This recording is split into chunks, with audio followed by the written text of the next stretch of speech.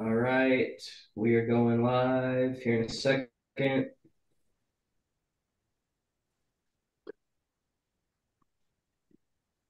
For some reason, it's taking a long time to load.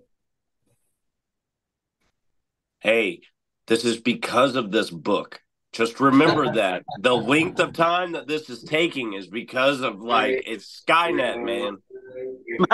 Yeah, yeah, we're getting put on a list for sure. Oh yeah. Oh Okay, yeah. All of us are going to be monitored. It's going to be great. okay, we are live. Hey, Alice, thanks for joining us for our 22nd Rhetoric Rabbit Hole Book Club. We are talking about industrial society and its future by the Freedom Club, also known as the Unabomber Manifesto, by the one and only Ted Kaczynski. Um, this is going to be a loaded episode. This is shorter than a lot of the stuff we read on book club, but like I have notated almost every single page in this because there's so much to fucking talk about. Um, so we're not here tonight to talk about Ted Kaczynski. We're talking specifically about the manifesto. However, I understand that it is absolutely impossible to separate the two things. So when I was thinking about doing this, I decided I think what we should do is we should give a brief rundown on Ted to catch anyone up who's not familiar. And then we can get into the manifesto after that. So I'm still setting up things here a little bit, but I thought we could give kind of a a brief sort of introduction to Ted. So, does anyone want to take the lead on that while I'm setting this up? No? Okay. So Ted Kaczynski was a professor. He in grade school he did really well, skipped a lot of grades. He was he started at Berkeley at the age of 16, and then he was a professor in either his late teens or his early 20s. So um, he was ahead of everyone his age, but um, I think because of this, it kind of stunted him socially. Like he's not around kids his age, which I think caused a lot of turmoil for him. Um, Also, at Berkeley, he was introduced to a professor that, come to find out, is related to MK Ultra program. Uh, so people have okay, so it's not correct to say that Ted Kaczynski was part of the MK Ultra project, but the one of the guys who ran that was doing an experiment on college age kids, uh, and Ted was part of that. So basically, what this program was is they would have these students um, talk about the issues that they valued the most. And then they got defense lawyers to talk to these kids and basically shoot down all of their ideas. So it was like a really cruel kind of like hazing almost. But I think this actually emboldened Ted. I think he took the ideas that were already starting to culminate as a young adult, and it didn't. Basically, the program they were trying to do is to see what it took to break someone of their beliefs. So clearly, it didn't work with Ted. I think it probably had an adverse effect. I think he probably fucking resented it really bad, and um, his ideas got more radical from there. Um, Going out of that, Ted started he after he was only a professor for a little while, and then he became kind of he retired from that and became kind of a recluse. He built his own home and lived there for the remainder of his life, I believe. He is secluded. He wasn't big on society, foreshadowing, and he became the most infamous serial bomber in American history, probably world history. Um, he started mailing bombs. I should also say I watched like three documentaries on Ted in the last few weeks. So Oh shit. yeah, I watched last podcast on the left has a great series on him. The YouTube channel Windigoon has a great episode, and so does the YouTube channel Count Dankula. So those are my sources. Maybe not the best ones, but it that is. net that Netflix mini documentary was really decent too. It had some stuff that wasn't 100% truthful, but like it definitely was worth a good watch. I Okay. enjoyed I enjoyed Paul Bettany in that role. I thought he did a really great job. And Sam Worthington is also in it. Yes. And I really enjoyed how they showed the humanity of Dr. Theodore Kaczynski because we see, like, if you Google image search Ted Kaczynski, it's always Ted Kaczynski, right? Like he's just some nobody loser. And they always show him in his arrest photos or in his inmate photos. And it's like Oh yeah.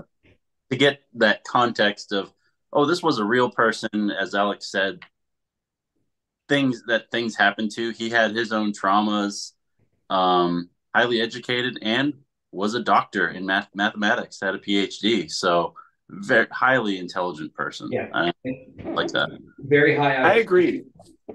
Yeah. I Yeah. mean, you can tell by his writing. I mean, 100%. I do think that it should be noted, like, if we're gonna finish the part of the story, I think he also he was one of two people that graduated that hazing type class, and it had it speculated there. I mean, obviously there can't be 100% proof, but the person that was operating the coordinating the class was also being told what to do by the CIA. So it was also a government training as well as school exercise as much as it was for scientific proof. And I mean, like, the people like killed themselves in this class. It was like their suicide rate was like through the roof. It wasn't. It had to be some like insane like battle royale class where you just like. I mean, you gotta dread going to that shit. Yeah. Absolutely. That's a really traumatizing thing to do to, especially to a young person, but to Yeah. do to anybody. Um, so yeah, Ted started mailing bombs out. He had a course of doing this over a 17-year period. The only reason he got caught is because his snitch rat brother told the feds that it was him. I think he would have been an aloof, like Zodiac killer type character if this never happened. Um, but before he was caught, um, Ted mailed this manifesto to the New York Times under the name Freedom Club. And that's something we'll get into here in a minute. But Ted speaks in the plural throughout this entire book. It's obviously he wanted to throw the feds off his tail by making them think that it was a group of people doing this. But that, yeah, so this was originally published in 95 by the New York Times, I believe. And it was originally Industrial Society and Its Future by the Freedom Club. And I was watching one of these docu-series that was kind of talking about how the only reason they didn't do this to because Ted also said like he would stop bombing if they published this.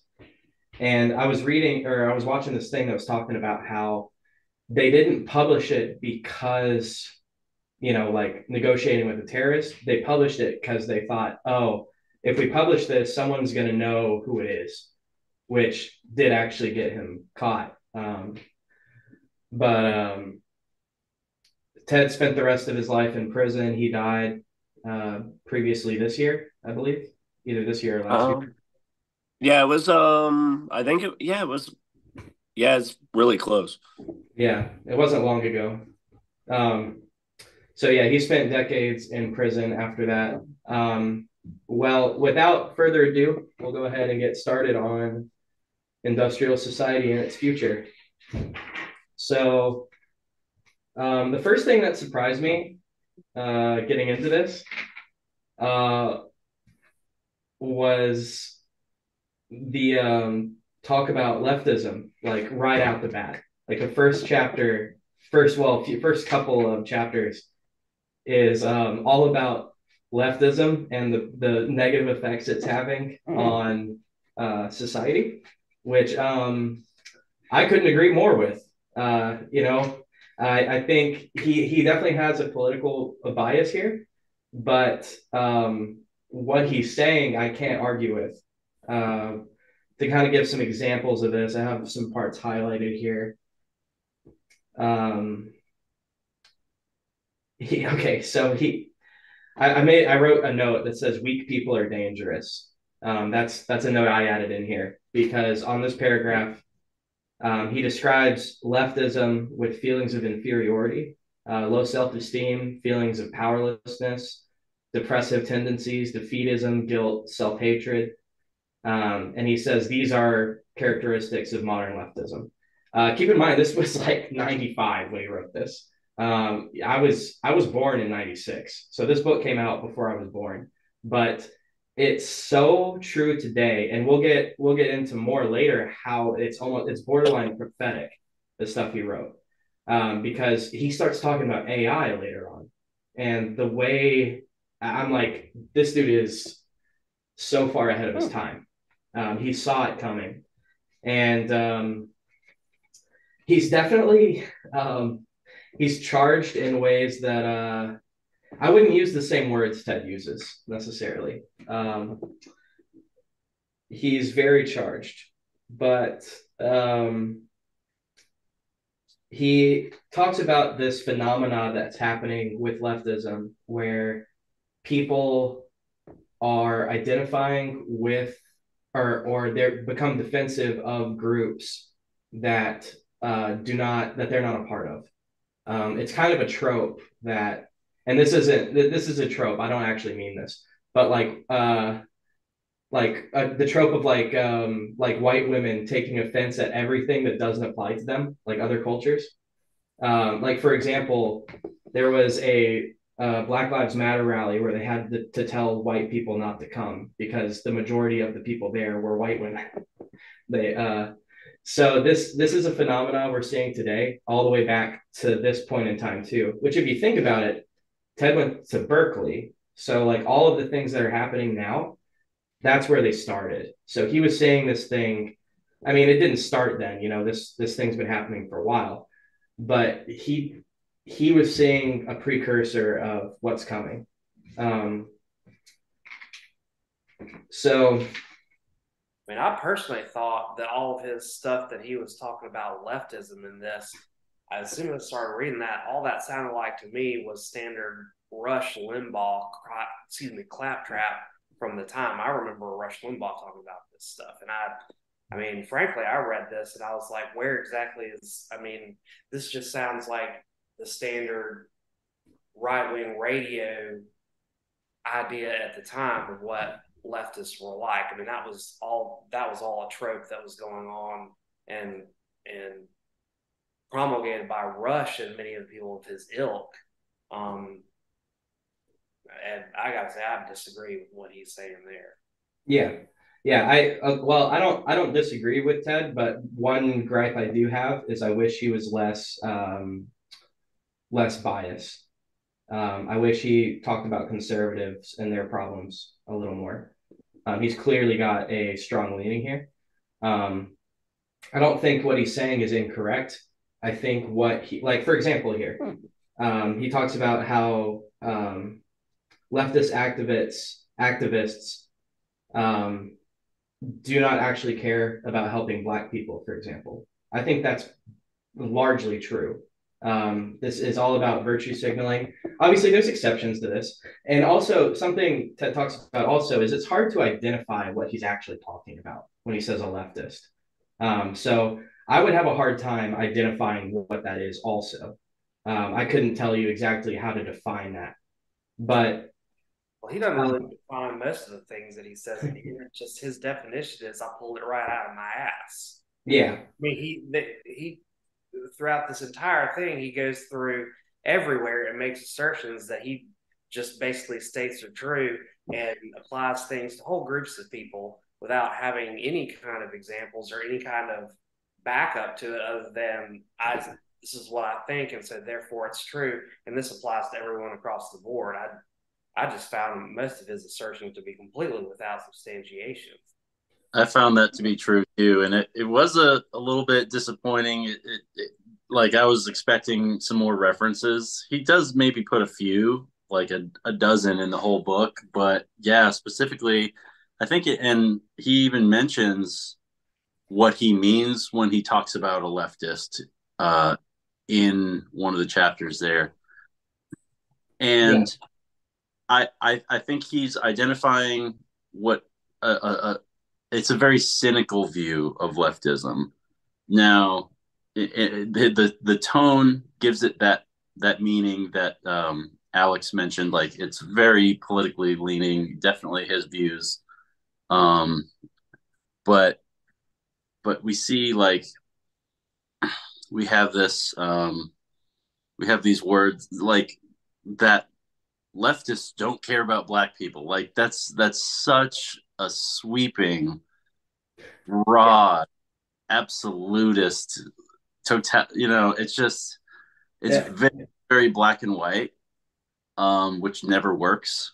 And I feel like yeah, absolutely. It it was disappointing, even though on the whole, you can kind of understand, especially in the later chapters, which I know we'll get to later, but he kind of contextualizes what the solution really needs to be aside from social justice. So I thought that was interesting, but specifically in the early points of the book, it just sounds like he's griping. It just sounds like his personal views, and it sounds like he's really cynical. yeah. I agree with you guys that he's generalizing things that do not apply to everyone in that classification. Um, I found a paragraph here that kind of explains better what I'm trying to say about that. This is page 81, chapter 218. He says, various thinkers have pointed out that leftism is a kind of religion. Leftism is not a religion in the strict sense because leftist doctrine does not postulate the existence of any supernatural being. But for the leftist, leftism plays a psychological role much like that which religion plays for some people. The leftist needs to believe in leftism. It plays a vital role in his psychological economy. His beliefs are not easily modified by logic or facts. He has deep conviction that leftism is morally right with a capital R, and that he has not only a right but a duty to impose leftist morality on everyone. However, many of the people we are referring to as leftists do not think of themselves as leftists and would not describe their system of beliefs as leftism. So when he talks about how it's a religion, I completely agree with that. This is true of conservatives too, which again, I wish he had talked more about. But again, he went to Berkeley, so he's at like the epicenter of leftism. So he was seeing that more than he was seeing other things going on. If I remember correctly, and I mean, stop me if I'm wrong, but like, and this might just be a rumor if I remember. I don't know if it has any sort of fluidity to it, but I want to say I remember that he wrote this over time. It Mhm. wasn't like it was he wrote it in 95. Like this was a collective of thoughts. And if you read it like as the way it kind of like flows, because I've actually reread this thing multiple times, and I like when I read it, I actually read it and I kind of go, this kind of sounds like somebody starting off, and it's like at the beginning of it, he's in that class, that torture class where they're trying to break him. And because he's putting too much emphasis on the left, the this, the that, and maybe that was what they were trying to break from him. Was his big thing that he wanted to change was the social world of breaking those boundaries. And you can like watch the process of him being broke down as the book progresses, and then you see like when it starts completely shining and you're like, what the fuck, he's right about the like industrial revolution is going to destroy human interaction, jobs and whatnot.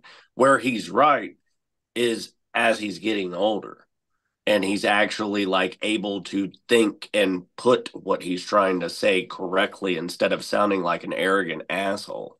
Yeah. Yeah, I think he does get a little more intelligent as the book progresses. The first few chapters are just him ranting about leftism. What I'm really trying to say is people treat government like it's a religion. If my party, okay, for example, religion is stagnant mostly. It does evolve over time, but you have this book and you hold the ideals that this book has. What people do with government is I am politically aligned as this. I am a Democrat. I am a Republican. The problem with that is fluid. That changes over time. So if you say I am with this party and that party changes their views, a lot of these people will not break out of that and say, wait a minute, maybe I don't want to align myself with this anymore. Instead, they get swept up in it. And I think he makes a good point when he's saying that leftists impose their ideals on other people. It reminds me of Christianity, where it's like, I'm going to go on a crusade and tell other people what is right and wrong. I'm going to tell them you can't use these words. I'm going to tell people you can't have firearms. And this is a conservative trait as well. Again, I'm not being partisan on this. But I do think the things he's pointing out are true of politics as a whole, whether it be leftism or conservatism. He is pointing out an issue that people have where they treat government like it is a religion. My party is my God. And I think I don't want to align myself with Ted too strongly here in what he's saying. That's not what I'm trying to say. But he does make some good points here. Like talking about how over socialization, how we need to basically, and this is where we start getting into automation and the technology part of things, where he gives an example of a neighbor who is stronger than the weak neighbor. And he's like, hey, can I have your land? And the weak neighbor says, no, you can't have my land. He's like, okay, well, what if I have half of your land? And the weak neighbor has no choice except to give him that land. And then there are slow compromises over time. And he compares that to technology versus freedom. Whereas we used to be able to walk anywhere you wanted. But now with the invention of cars, you can't walk wherever you want because we have all this infrastructure. So it's every time this happens, it seems like a good thing. We're giving up this freedom for something better, for a technical achievement. But it is still eroding the human capability, the individual freedom. And that is Ted's main heart in this book, is how technology is eroding freedom over time and how it's a gradual, subtle thing. I think that's a big part of what he's saying also. This doesn't happen all at once. This happens over a long period of time. So getting out of the leftism stuff, he starts talking about autonomy Here's actually a paragraph, paragraph 50. He says, the conservatives are fools. I said we were out of politics, but not yet.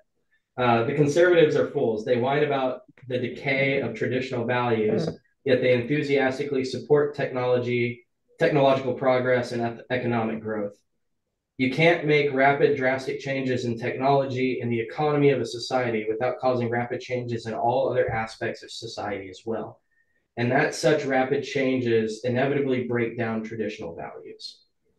Um, so basically, he's saying that they're just being foolish. I think he could have gone in a lot harder here. Like again, Ted clearly has a political bias, but he's basically saying that they don't realize what they're doing when they advocate for big corporations because they're actually eroding the things that the traditional values they uphold.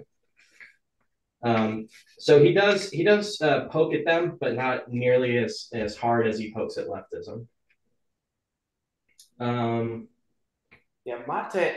I had a couple of thoughts on that. One, I will agree that probably when Kaczynski was at Berkeley, and if it was the late '60s, which I believe that's when he was there, that's probably about as lefty an environment as you can get in the United States at any point during the last century. So I could see him having a reaction against that if he was having a reaction against everything that he experienced there.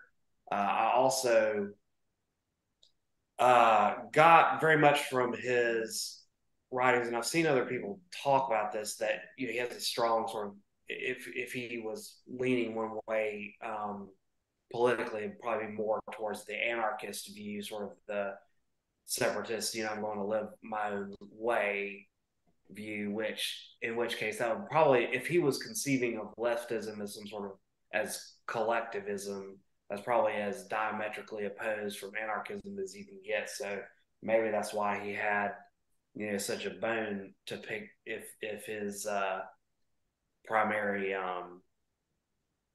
bent was the opposite way. But I don't know. I found a lot of what he was saying to be just very much caricature uh, of a whole different number of leftist ideas. Pretty much sounded like he was right wing radio that I've heard my whole life. I mean, Yeah. It just sounded to me like he was sitting in his shack listening to right wing AM radio for 20 years. And anyway, that was my reaction to that whole part of it. The technology bit was kind of a different thing to me. It was kind of like he shifted gears into something that was different in flavor and different in scope. Yeah. Yeah. Yeah. Like Nick pointed out, he fuck, I forgot what I was gonna say.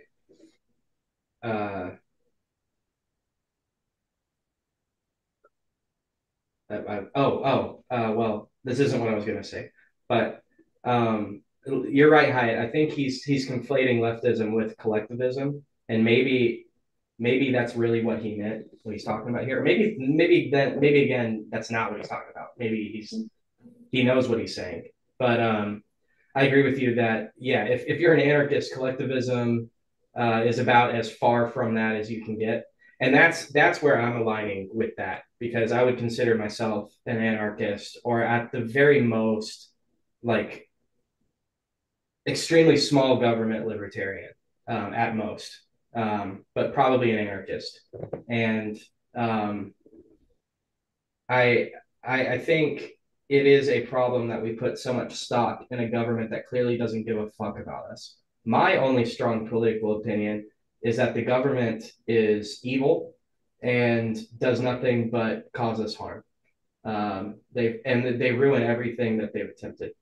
They've made life worse for everybody, and they're also completely unnecessary. Whether it be law enforcement or a lot of these other institutions that that's my opinion on it, and I think that yeah, Ted probably is an anarchist, like you said, Hyatt. He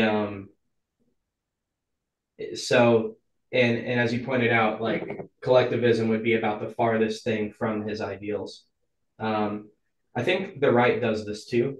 They treat their right like okay. Something I noticed recently is like since Obama, people on the right side have been very like anti-government, like fuck Obamacare, like fuck the government, and then Donald Trump kind of really put gas on the fire with this, like fuck the government, and then what's happening in Israel happened, and now all of a sudden the right is like, yeah, pro-military, let's go get them, and it's like, wait a minute, guys, weren't you like super anti-government a minute ago? And it just shifts because this is what the right was doing during the Bush administration too. They're like, yeah, let's go get the bad guys, and so it's like I think anyone who is like pro-government is just getting played on both sides of this. Yeah, well, the government's going to shift when they see war because that's money in their pocket. Mm-hmm. Because like war pays good for Yeah, governments. It sucks for everyone else, but like whoever's winning is making money because they're absorbing resources from whatever they're at war with. yeah, And it's here that I think, especially the early parts of the book, are somewhat immature. Um, Again, yeah, like Hyatt mentioned it, Berkeley. This is where people were burning their draft cards Yeah. and that. Talk. Speaking of war, Nick, like yeah, that finally for perhaps the first time in history, en masse, the youth was refusing to go to war. Much of the youth were refusing to go to war, realizing. So it seems strange that he goes so hard against what he calls leftists. Um, One, because in he was seeing that this seems to because the military industrial complex is part of industrial society that he wants to see done away with. And certainly that was being exposed more than ever of who was making money on these wars and things like that, Vietnam War. But also that he, going back to the leftist part again, he experienced the things that he said necessarily cause this leftism, as he termed it. He went through those same things and was I feel like he had a sense of superiority because he was trying to um, separate himself from a pretty natural emotional reaction. So and then of course goes in his shack in Montana and is a recluse. Um, he starts telling people or saying that people are over socialized and that that's the cause of it when he was never very social, is my understanding, even as a child. So, and of course, on the whole, I tend to view Ted Kaczynski as a poor soul who was very smart and just didn't have it all perfectly figured out. It certainly is not something that everybody should go by, but all of that together, he's trying. You see him trying to make sense of this world, and he got so many things right, especially towards the end when he talks about uh, there's no way. What was he saying? There's no way to make use of the existing systems to try and transform the world. They just have to be completely done away with, completely. And he said, even if a dictator steps in, a deindustrialized dictator is still better than an industrialized so-called democratic republic. And he's So right. great, yeah, I'd I agree. mean, and see, that's where it also like in my head, it's like, and that's why I read it so many times. I mean, I read it like back to back because I was like, I agreed with y'all. I was like, it's almost like he's like attacking himself. It's almost like he's like contradicting everything he's saying, but it isn't, but it is. And then that's where I like started doing a little research, and I was like, I really think that he was like writing it in passages through time. And it's like y'all said, if that's the 60s, whenever he was in Berkeley, I mean, and you also have to think about the terminology. Think about the 60s, the left was anyone hippie. You know what I mean? Like anybody on that side, that was a left. So like now, like looking at it in our point of view, a left has a whole different definition as probably what it did in the 60s. And I'm not like validating that. I'm just like every time I think about it, I mean, like it's almost like you're reading a timeline of his life, and as he's like progressively figuring out what the fucking problem is. You know what I mean? And it's like at first he thinks it's this, and then it's like, no, it's not really that. Let's go a little bit further into it. And it's like, well, damn, is this like? Because I guess that's like it's just weird. Because when you read it, like what you're saying towards the end, it's like break the system down. It's like, well, that's not kind of what you were talking about at the beginning. You were just saying that this can't happen here and this, and you were making all these like, and then at the end, you're like, you just got to break it down. And I'm like, well, shit. Okay. And in that sense, I think that, well, one point that jumped out at me was when he talked about, I don't even remember what he called the movement. He was talking about social justice issues for Black people and how basically that social justice issues are peripheral to the main point, which is that we are part of an industrialized society, which then causes all these social justice. Without greed for industry, would there really have been a slave trade as we know it, as the one Yeah. in it's really one could argue not. That was And a funny thing about to me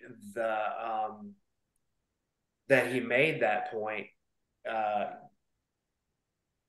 that the primary struggle is essentially against technology or this industrialized society. I mean, he's maybe inadvertently, following Karl Marx at that point. yeah, Class struggle is the primary struggle, and that all of societal ills essentially flow from that. I mean, I thought yeah, I think he was reading that and like Emma Goldman all the time. Like it had to be something like that because of his complete like wishy-washiness back and forth of just like contradictory, you know? And it's funny to think about Ted Kaczynski reading Karl Marx, but I see what you're saying, Hiatt. I just thought that was funny. He's like, oh, he's leftist, and then he's like bringing back sort of echoing that this notion that all racial struggles and all these other struggles are essentially or should be subordinate to class struggle, and that if you solve that issue, then everything will essentially take care of itself. I think it's been a minute since I've thought about some of that stuff, but anyway, I just thought What I'm curious on what y'all actually think of that, because it's in much the same way that some religions one religion will have all these views and another religion will have all these views, and yet they'll overlap or they'll meet up or they'll get something right. They'll lock in on one point, like so perhaps that's a takeaway from both um, Karl Marx writings and then from anarchist ideals. Like, do we would the solution be truly to get at the main issue and not worry about these social justice issues? I Because I found myself thinking in modern times, the Black Lives Matter movement, against police violence, police oppression, disproportionate policing of Black communities, so on and so forth. Um, Ultimately, the uh, ultimately the that that exists. The Black Lives Matter movement exists because the police power structure exists as an extension of the oligarchs and corporations who want their property and their mastery and their ownership of everything protected. So I can't argue with that point. At the very least, and if I could, I'd have to say that some of that, the central point of that rings true for me, honestly. Yeah, Yeah. I would have to agree with that as well. Yeah. A point you brought up earlier, Lance, is he talks about revolution, not reform. You can't you can't dial this back. It's all or nothing. This you yeah, you're either destroying this system or you are allowing it to happen, basically. I think that's true. Uh, When I was thinking about like specifically when he mentions not being able to dial technology back because some of technology I'm not sure if he's talking about it in the time of writing or if technology were allowed to progress, which it has been, and so now it currently applies, certainly, that to do away with some technology, it would mean people dying. It would mean decreased lifespans from the modern Western world expected life expectancy. That was Like how many medical devices have been created since the writing of this? And yeah, if we did away with that, it would ultimately, I mean, Alex knows, like, I have some anarcho primitivist ideals. So a lot of this hits for me. But I do think there really is something to the fact. One of the central points is that because industrial society has uh, become industrialized to this point, now we have this expected life expectancy much greater than we naturally would be as primitive humans. And I think he didn't. I don't remember him quite saying this in there, but really, wouldn't life be better if we just lived primitively with our greatly decreased life expectancy from now modern times Western world going back to primitive times? Wouldn't everything kind of sort itself out? And like, sure, perhaps like I would have died because of medical issues, right? Like maybe I got an infected tooth and died at 23 years old or something. um it's gruesome, and like the complete dismantling of technology and society and the internet, um that would be, to me, he makes a strong case for that being what would be needed to reform society, is just to take that big hit and the loss of life. um but yeah, it's an ethical conundrum too at that point. Yeah. I have a lot to say about that, but I think Hiatt had something first. yeah, and reading this, it brought to mind one thing, one particular example, which is actually, I not ironically, but it is a great example in some ways of the point that he's making. So I don't know if y'all have ever read about the Haber-Bosch process, but this is a process, chemical process developed in the early 1900s by a chemist, Fritz Haber, and then there was another guy, I can't remember his first name, last name, Bosch. But they basically figured out how to pull nitrogen out of the air and create fertilizer. So this was a great concern in the early 1900s because the only places to get nitrogen compounds to make fertilizer or gunpowder or whatever at that time were basically, animal dung or guano deposits, and those were starting to get used up. So they figured out how to do this, and that, the creation of that process basically supports half the life or half the human life on this planet. If you were to take away the industrial production of fertilizer, you're killing not just like a little bit of life expectancy, you're talking about killing 4 billion people within the span of what, 10 years, maybe less than that. I mean, that's, Yeah. maybe your life is slightly more meaningful, as a pre-industrial agrarian society, but not if you're one of the 4 billion people who get killed by it. But in the ultimate, example of what he's talking about, Fritz Haber was also, produced this process, but also went on in World War One to be the chemist to develop most of the chemical weapons that were used in World War One. So, I mean, talk about a stark example of the dual nature of technology. Yeah, the good side and the bad side of it. Like you got something that can help so many lives and kill so many lives at the same time. Okay, but so all right, a little bit of Taoist philosophy here.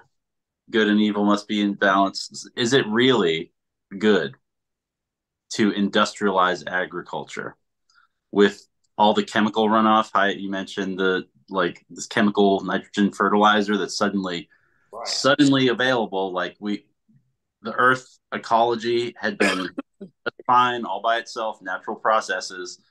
Humans found a way to work with that agriculture. Okay, great. Maybe some irrigation by cutting channels from the river to your farm fields, whatever. Pipe it along with bamboo, something like that. But then when you come to like the chemical runoff and how that surplus of nitrogen runoff then goes into the streams and how that messes with nature. That so you're taking this thing that you think is so great. Oh, it's natural, nitrogen. Um, yeah. I mean, is it See, really? Is it really a see, positive to feed to increase life expectancy, to feed so many more people, to explode the Earth's population? I mean, not explode, but greatly increase the Earth's population because of now the availability of calories and things like that. Is it good? Would be the rhetorical question I would pose, I think.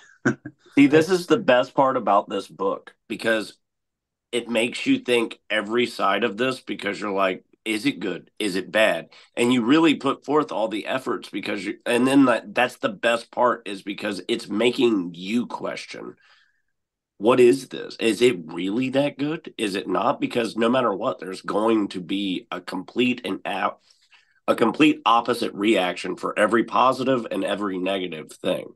So, I mean, that's just it's existence.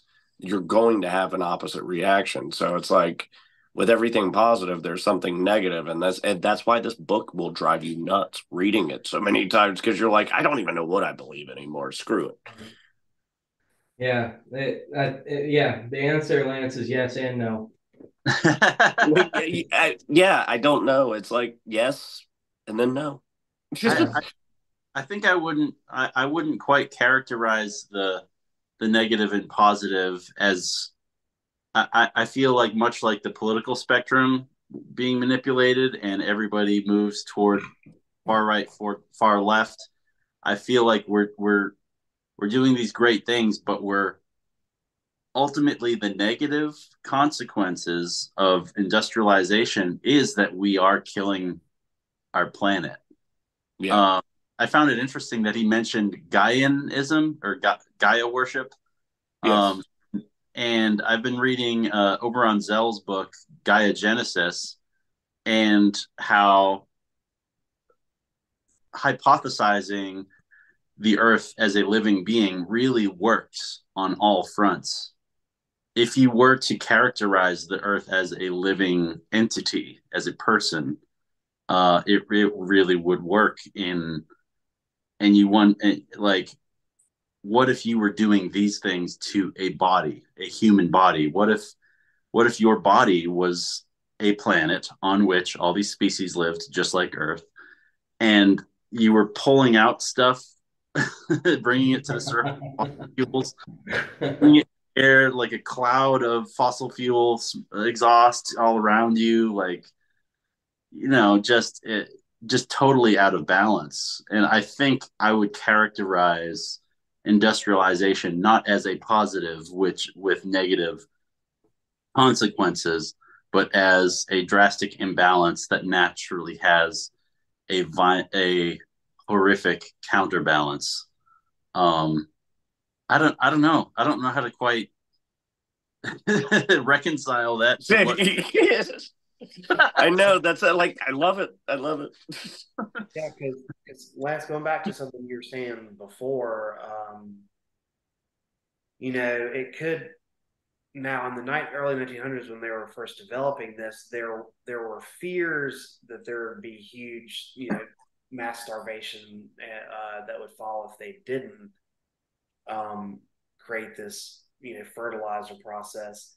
Would had they not, would people have had fewer children along the way to sort of essentially react to the more limited resources on the planet? And also, you could kind of bring all that forward saying that, maybe that invention allowed, avoided starvation and, maybe mass famine or mass death at the time, perhaps, but did it kick the can down the road in a way in that by, more people, more using of resources, you're going to have a societal collapse of mass starvation at some point anyway when the environment collapses. I don't know that we don't really have a control group we can run this experiment on, but I don't know. It's a good point. Yeah, maybe this is all an experiment. This is aliens. They're like, what if we gave them fire and just Hey, look, we made a car. It kind of looks cool. Let's put it down there. Yeah. So what? One of the things that this brings up now then is like, all right, think of like wildlife populations. It's not a perfect analogy, but like living here in Hendersonville, there are deer everywhere in suburbs, in new developments, in backyards, on main roads. They're everywhere. And so there's a population control aspect to the deer population here. Is it not speciesist? Which I kind of never really cared about before, but as y'all were talking, I'm like, is it not speciesist for us to bring all this chemical fertilizer so that we can live longer and have more babies and more and more babies? I would say short answer, yes, absolutely. Their wildlife. Yeah. Even other animals we've kind of treated as like livestock. It's like you exist for my consumption. The only reason I'm keeping you around is because you're fuel for me. I would say absolutely is specious of people, right? I don't exactly see a problem with that.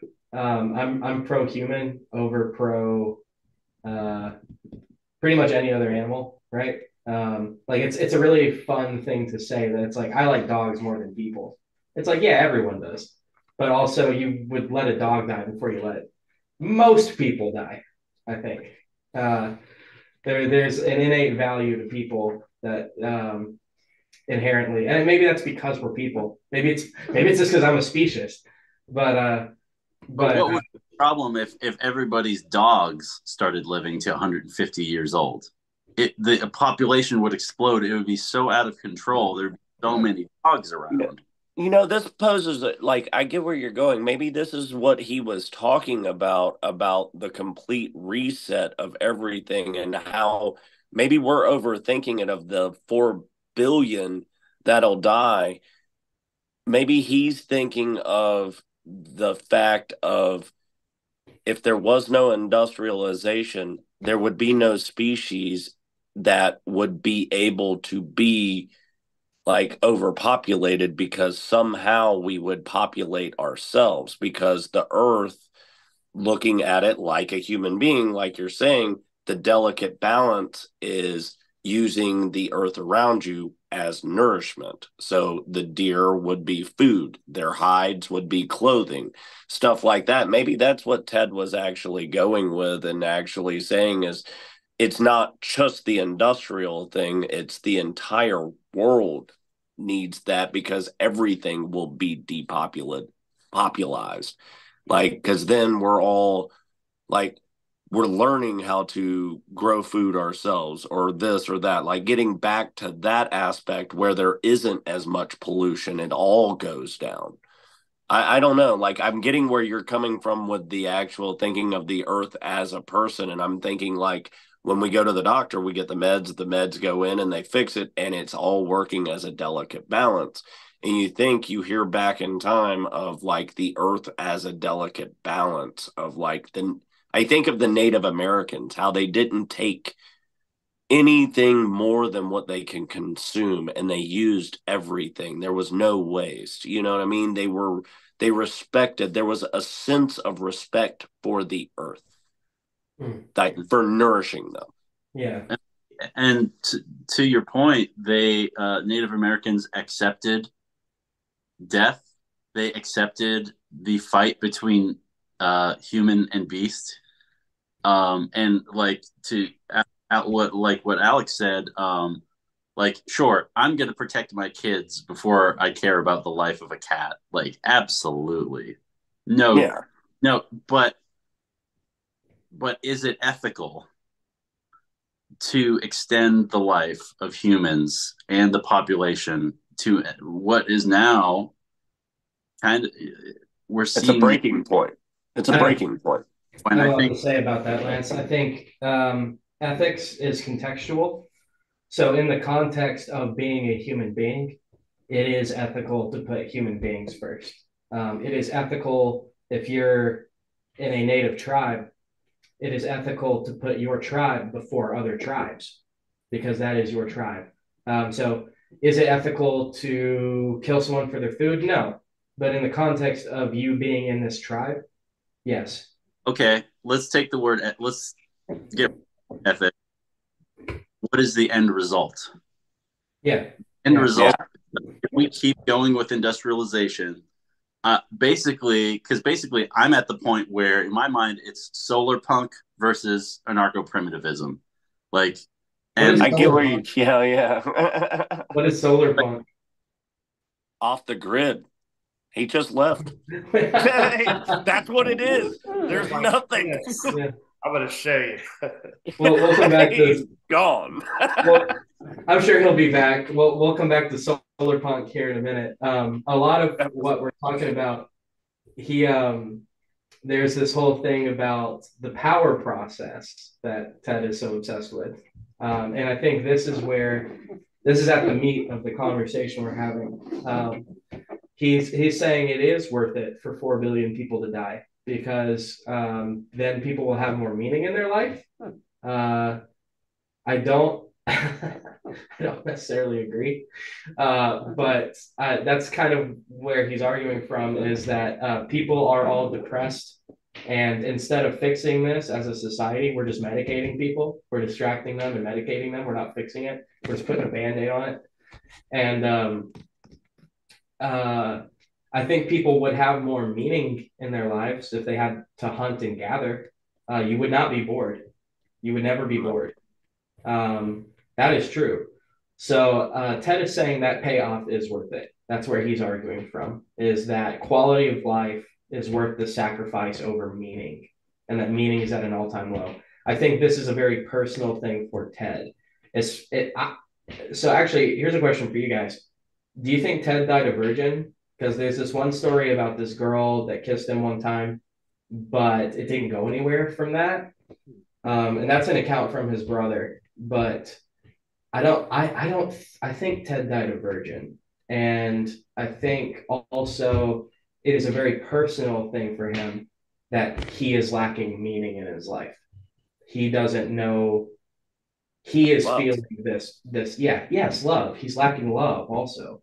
And I mean, partly due to himself, like he's pushing away his family. He's he's isolating on purpose. But yes, he's lacking love and meaning. If he died a virgin, it was due to what you're like. I agree with you. I would say it was definitely due to the fact that he chose that life. Now, no, I don't. For some reason, I have a hard time thinking he died a virgin being in Berkeley in '69. I mean, Nice. I mean, honestly, I mean, the truth is, I mean, between that time plus the emotional turmoil he's going through with that class, I'm sure he's experimenting with all kinds of things. But did he ever have love or meaningful relationship? No. No, I think that was a virgin for him. I don't think he ever could give, that wasn't what he had to give. The other reason I think he might have been a virgin is because he's the second coming. Just kidding. That was awesome. Hallowed be thy Ted. Uh, uh, yeah, yeah. I'll stop comparing the Unabomber to Jesus now. Well, why not? Why? Why stop? The But shirts are making themselves. but this is why Ted is so pissed off at technology is the lack of purpose, also the lack of freedom. Um, so it is a trade-off.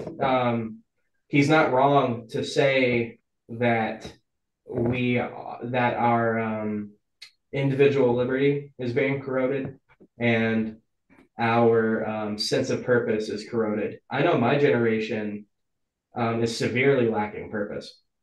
A lot of people my age, and dude, I can't imagine what the generation coming up now is going through. It's all about instantaneous gratification. TikTok and vaping is what's consumed this generation, and that there is no purpose. It's kind of like I don't know. There is like this servile mentality where it's not cool to be educated. It's why do you care about things, nerd? Uh, just get on TikTok and be brain dead. And it's my generation and it's the generation coming up. So this is, I think, progressively going to become more of a problem. And Ted talks about AI too. He was very forward thinking about this technology thing, how power is going to be more and more in the hands of an elite few. And we're saying that today. All the wealth is in the hands of less than 1%, a fraction of a percent of people. And we're given just enough to contribute to the system. We are given just enough to continue existing so that we can consume and be part of this system. When we become obsolete, we are going to see 4 billion people die on their own because the system is not going to the only reason they're providing for people to the minuscule amount that they are is because they benefit the system. When everything is automated, everyone will be displaced. There's a Twilight Zone episode about this. I bet Ted watched that. But like once the factory workers are gone, once the truck drivers are gone, once the artists have been replaced, we're seeing that right now. There is not going to be any room for people, and it's going to be 100 people on the planet, and they're just going to have an army of robots to fulfill their needs. Hopefully I'm wrong. Hopefully Ted is wrong. Hopefully, because I don't. Here's a question for you guys. I know it's possible the way he's outlined it here. Revolution is possible, but I do not think it will happen. Do you guys think it is probable or likely that this revolution will take place?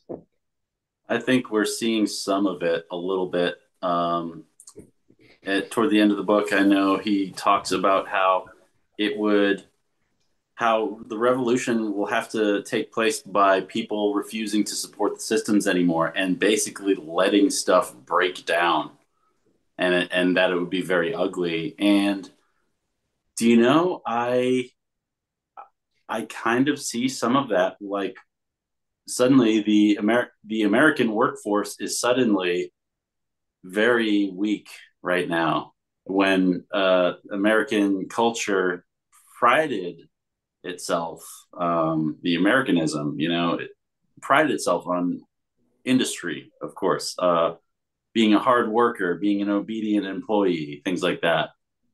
We're seeing, employee disobedience, workers unionizing.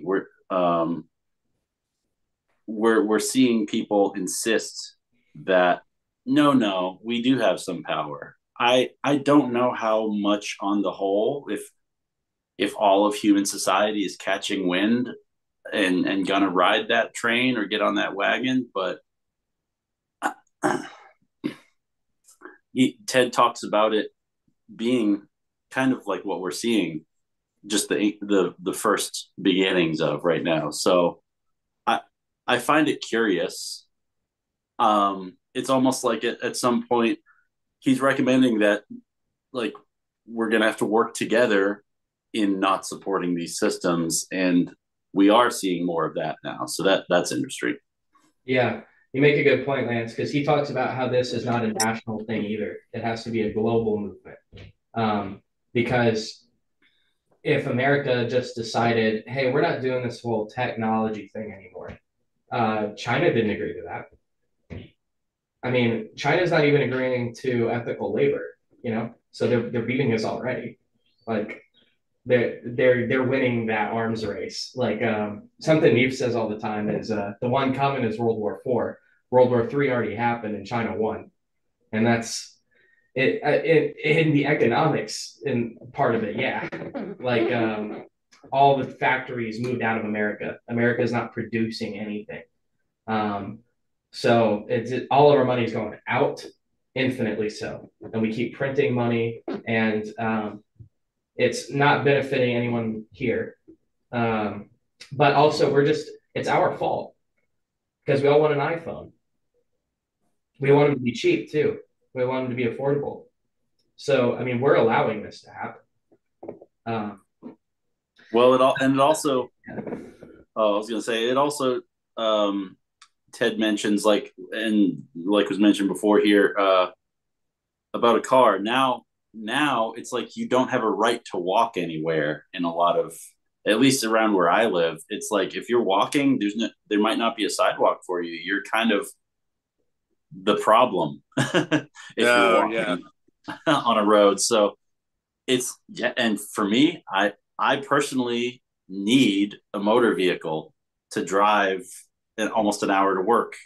yeah. So like it's our fault. Like it's no one person's fault, certainly, but it's us as a species fault. Yeah. Yeah. Yeah. Um, Nick Hiatt, do you think a technological revolution is going to happen? Or do you think this is an inevitable fate we're walking into? Well, I'm reading what he was saying about a technological revolution. I have to say that the visions I kept getting were of the Great Leap Forward in China, and then the Khmer Rouge, where if you're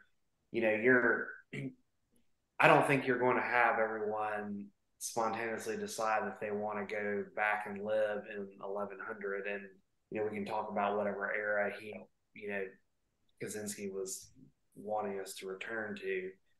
But to me, that sounds very much like you're going to have some people trying to, if this is were to happen, you're going to have people trying to impose it, which means you've got everyone rounded up, houses searched, full police state to get rid of all technology, people sent to collect, to forced farms and forced labor.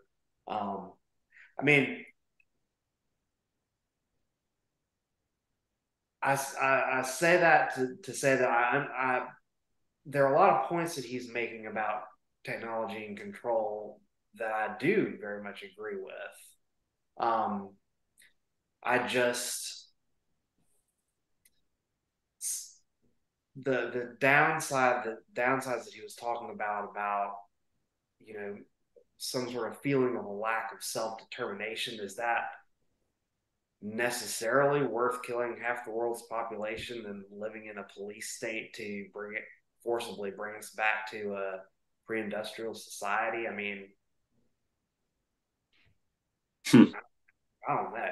I mean, we may not be faced with that. We may be faced with no choice in that. Um, Loss of technology if we have an environmental collapse. So, we may be facing that anyway. But I guess what I'm saying is I don't see any way, even if that were the way to go to deindustrialize, to impose that without basically creating an entire global police state to enforce it. I didn't think about that. Yeah, the idea of the only. Oh, I'm sorry.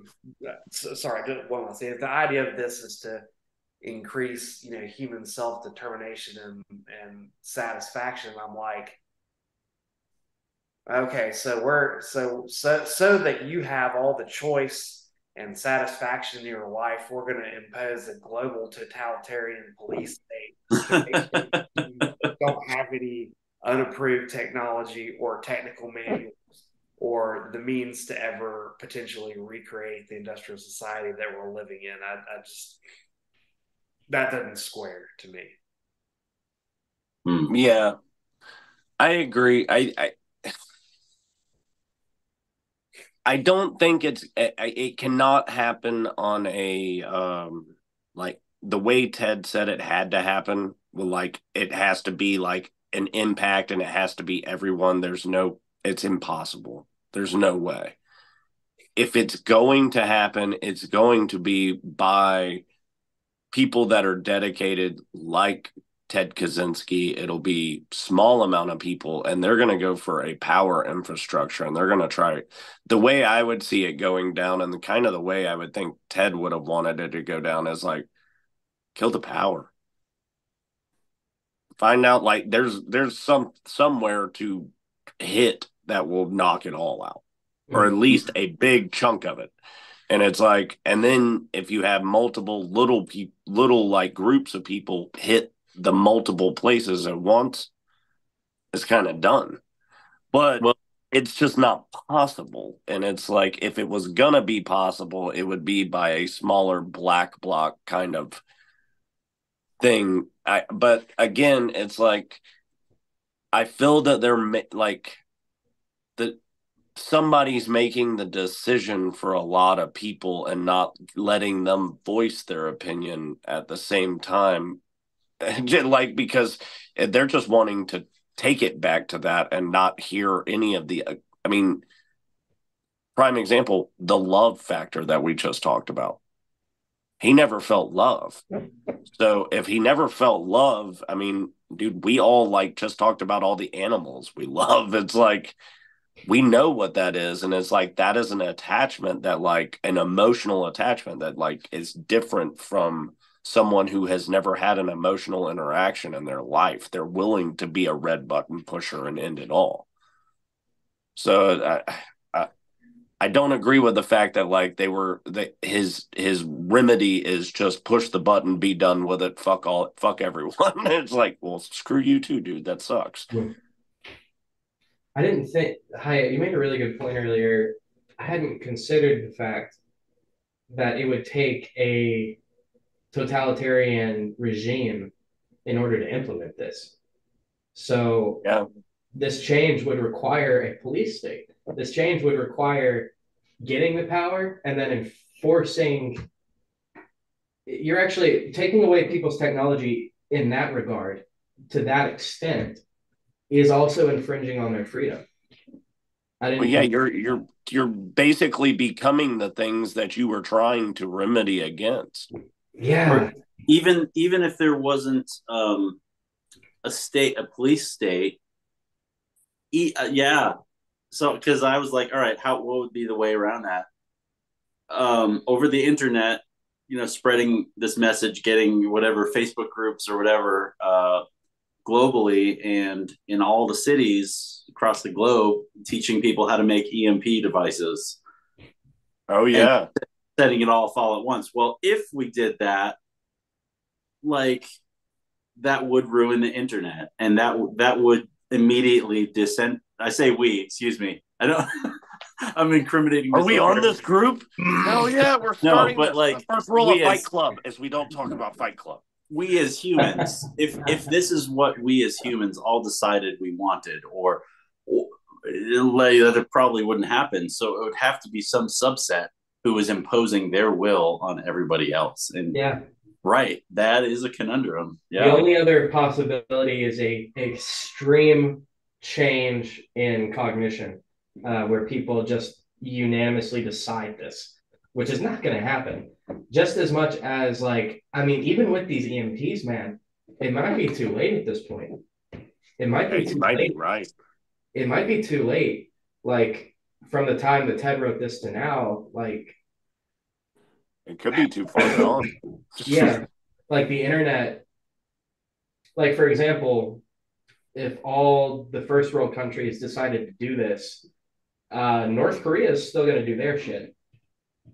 Like that's so they just become a superpower. Like that's why Ted talks about how this has to be a global thing. Because if one country does this, they're just going to get fucked. It's not. Yeah. Yeah. I don't know, man. Yeah, they're going to get ran over. Even if this was the ethical thing to do, it might be too late. And what it would take in order to accomplish that would be not something I think I agree with. I really didn't think about that, Hiatt, until you pointed it out. But it's so authoritarian to completely dismantle technology. Yeah. It reminds me of oh, sorry, I'm interrupting somebody. You got it. Okay. One of my favorite book series is the Dune series, and I know Alex knew I was going to mention this somehow, but yeah. And my Bible. So, let me get mine over there. But so for those who don't know, the first book in Dune references that what they called a Butlerian jihad had taken place thousands of years before. Nice figurine. Muad'Dib. And so it would take a Muad'Dib figure, and so the Butlerian jihad happened against AI thousands of years before the first book takes place, in which basically they somehow en masse decided that AI was no good. They were never, even though they were going to allow computer guidance. Machines. Get rid of all the thinking machines. You thinking machines. Another dude that was way fucking ahead of his time. Sorry, go ahead. Right. Frank Herbert, yeah, very much ahead of his time. But that it's so, and then you might remember, and you will, in the first book, Paul is lamenting as he comes to this vision, recognizing that in order for him and his family, his house to survive, that he was going to have to take advantage of this seeded Kwisatz Haderach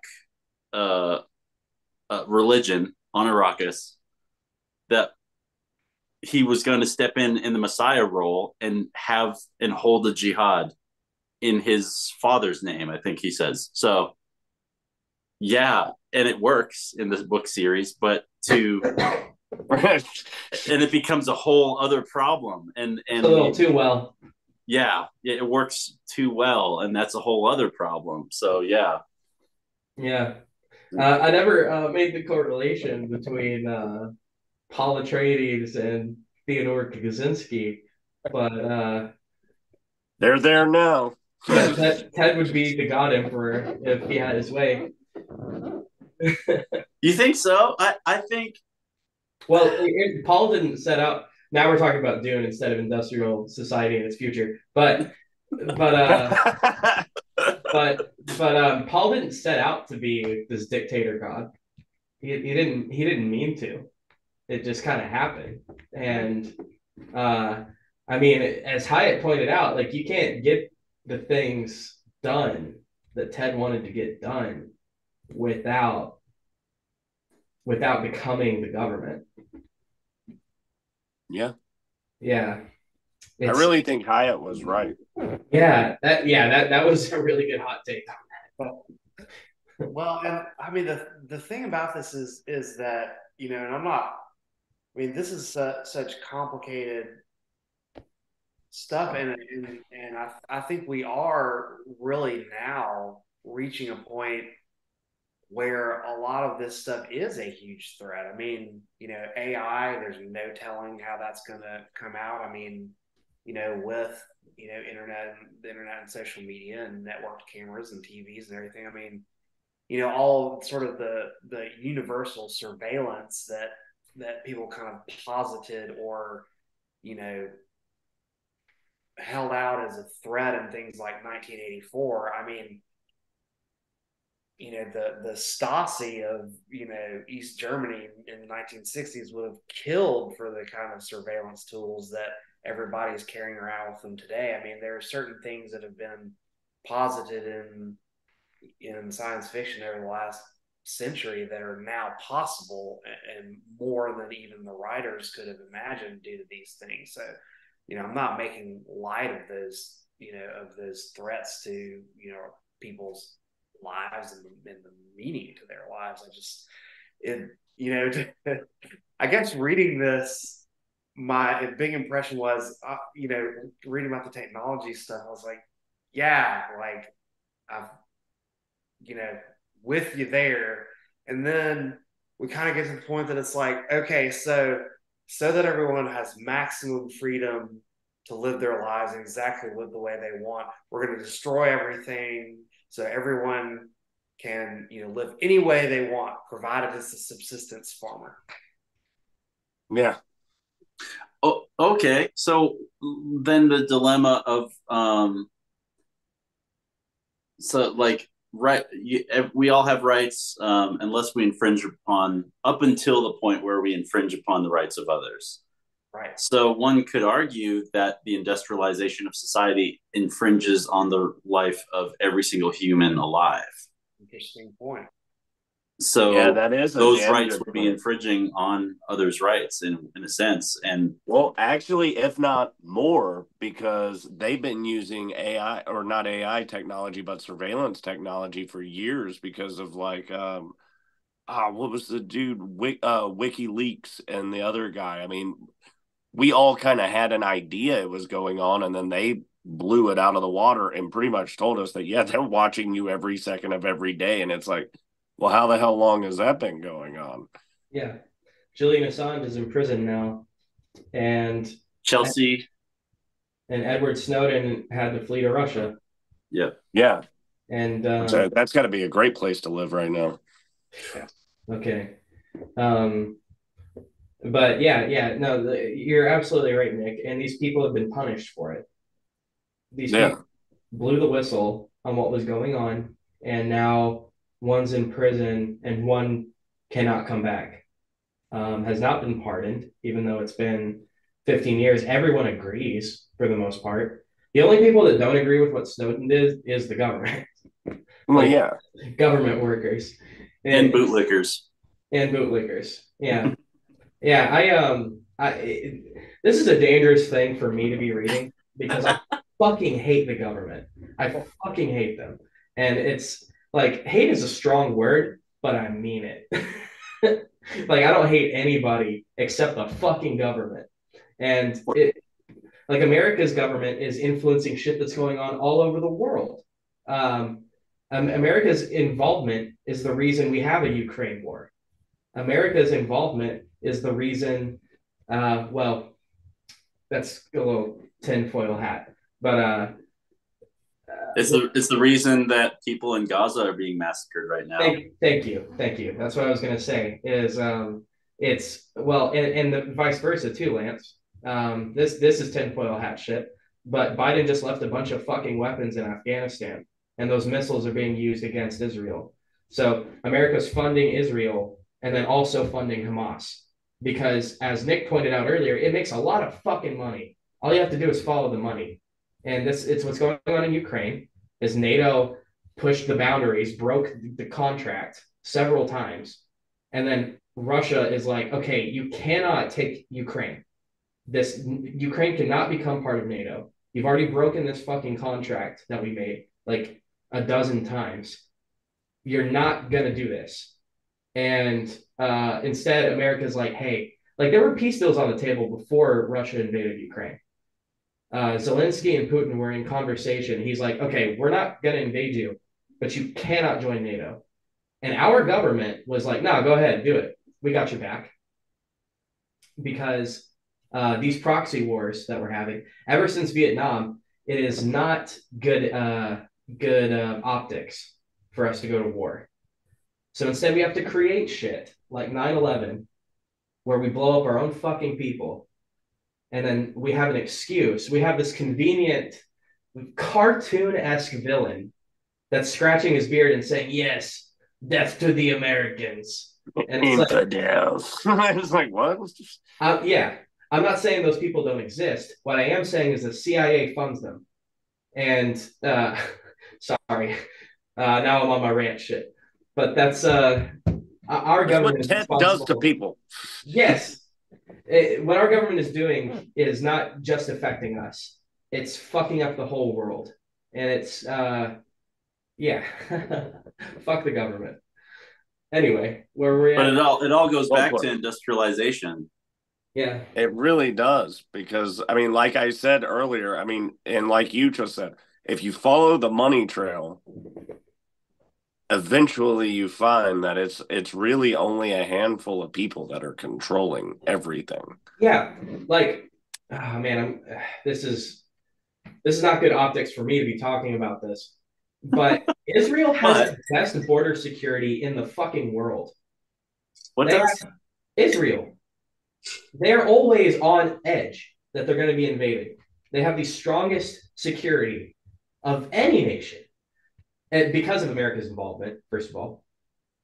But yet somehow terrorists were able to get in and kill a bunch of civilians. Uh,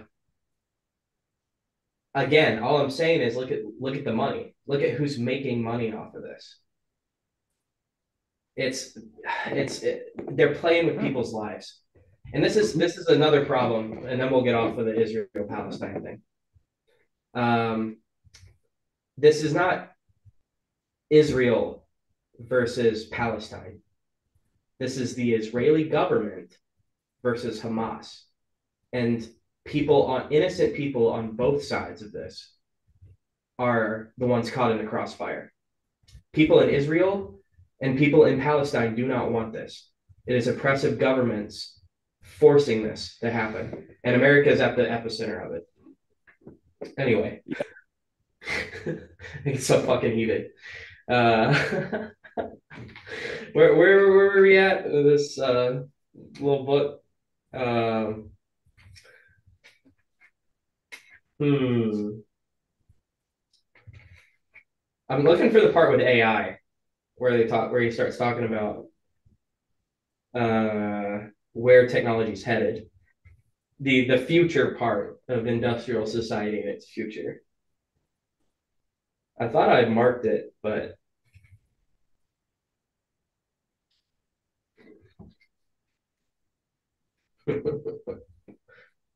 um,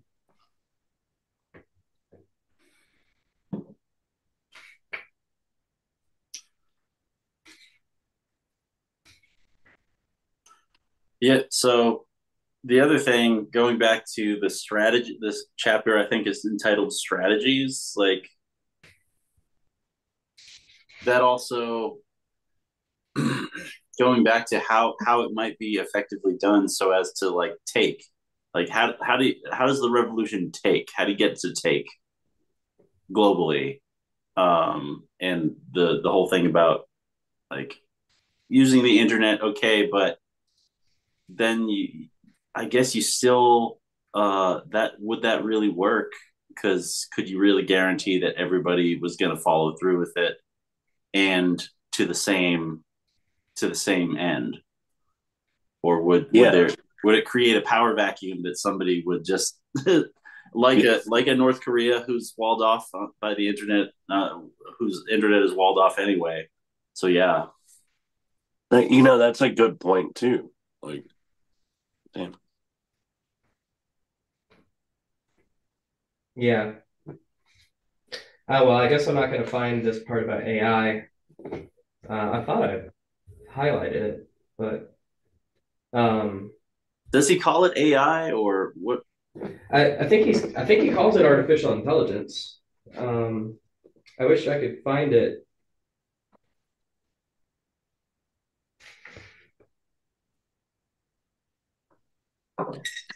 We're I just going to do skip like how over. Sorry, go ahead, Nick. I was gonna say I opened the page. I'm like I have my book with me. I'm trying to go through it, and I forgot that he calls all the people who are pro technology technophiles. Yeah, And I like it's randomly throughout the book, and it's just like when I opened it up, I'm like, that's so like elitist and so like demeaning, but it's so funny all the same because it's like, damn, dude, you're still taking pokes at people, man. yeah, yeah. He's very bitter that One Kaczynski. 75, Alex. Paragraph 175. Say what? The artificial intelligence, Oh, 175. oh, thank you, Hyatt. Sure. I just have it up on my laptop so I can. I appreciate it. We're just gonna skip over Ted's talk about eugenics, uh, unless anyone has something to say about that. Because he starts saying some very eugenics kind of stuff about how technology is allowing people with, for example, diabetes to continue to propagate. So these things are affecting the human race as a whole, like the I, gene pool. I'll comment on that. I'll Okay, take that one. yeah, go ahead, Lance. Um, I think he was arguing it not so much from imposing an artificial control mechanism of eliminating certain genetics. He instead he was talking he so to, what lets me know that he's not talking about imposing regulation on genetics is he speaks disparagingly about how if technology allows us to identify and correct genetic defects, then it will by nature, uh, loosely using that term by nature, it will the government would then step in and regulate it so that it was safe, they would say. So then you have people's genetics being regulated by the government ultimately, and who's to say that they wouldn't?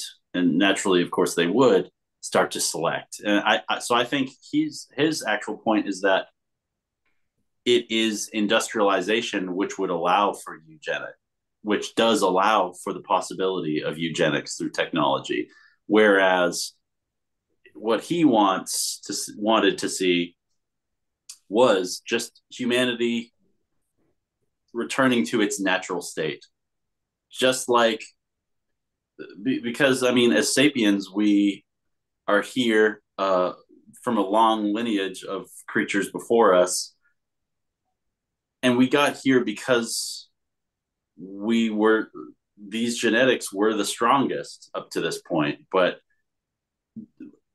do we artificially step in and say, no, you know what?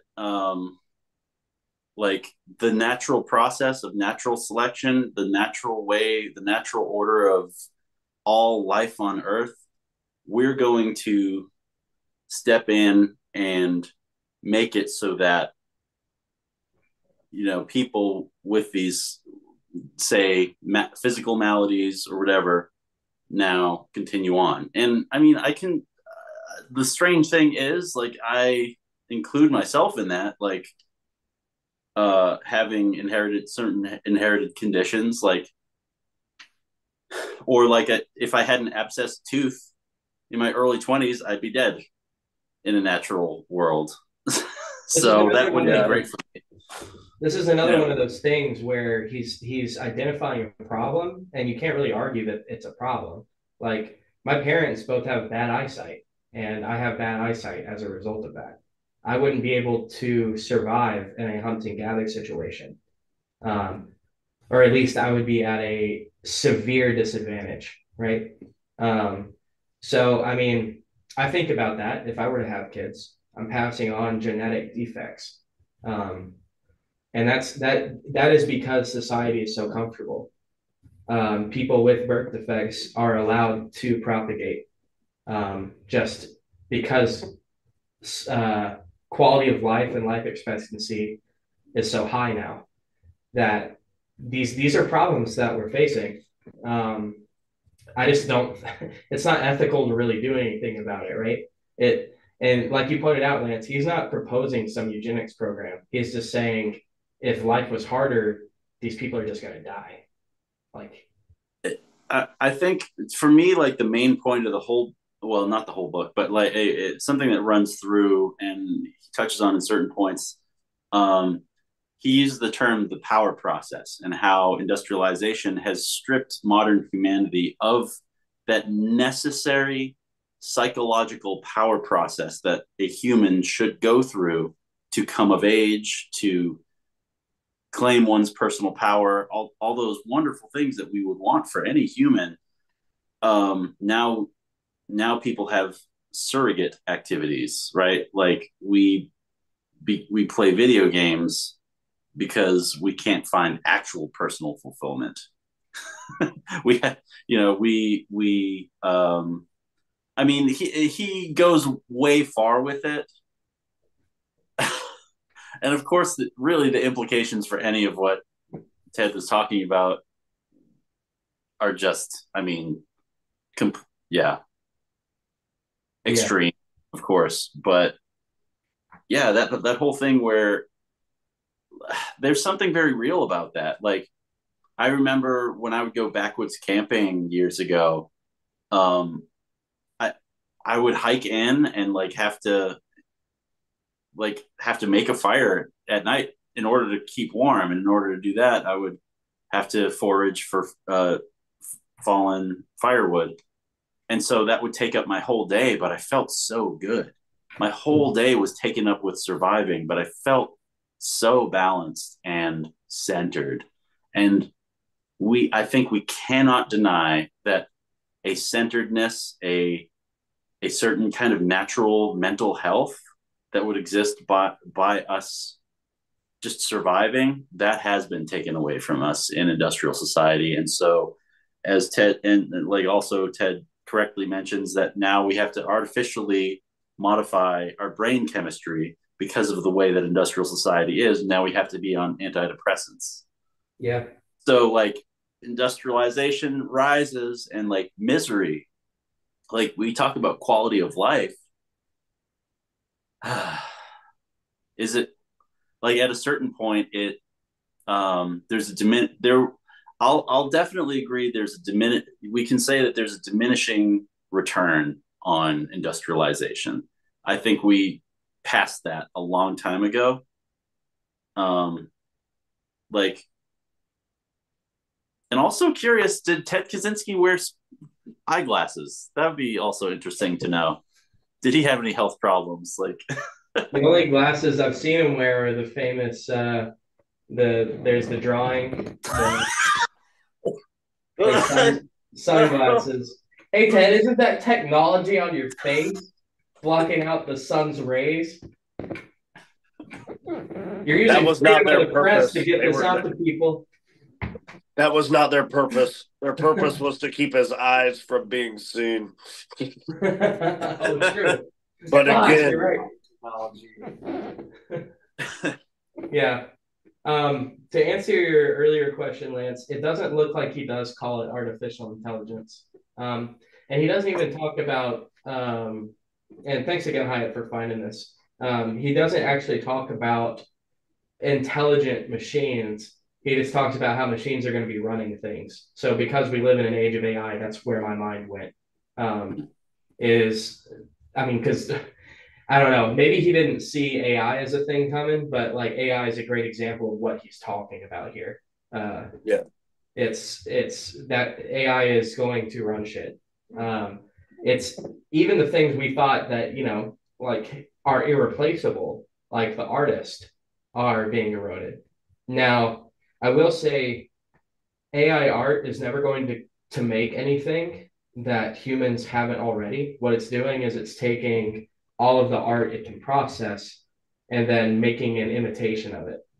But it's able to spit it out so fast. Like the Neef made a new intro for this show, and it's AI, and it looks fucking cool, and it's cooler than the one I made. Like it's cooler, and that took me forever. But AI was able to make. We had like 5 versions of this to pick from, and we're like, yeah, that's badass. Let's use that. Um, but yeah, like even the things, even the things we thought were irreplaceable about people are starting to become automated. It's and I feel quite confident that these things will completely be replaced. Um, Once we teach these things to really think like people do, then we're completely obsolete. We're headed into a realm where people are just. Have you guys seen Idiocracy?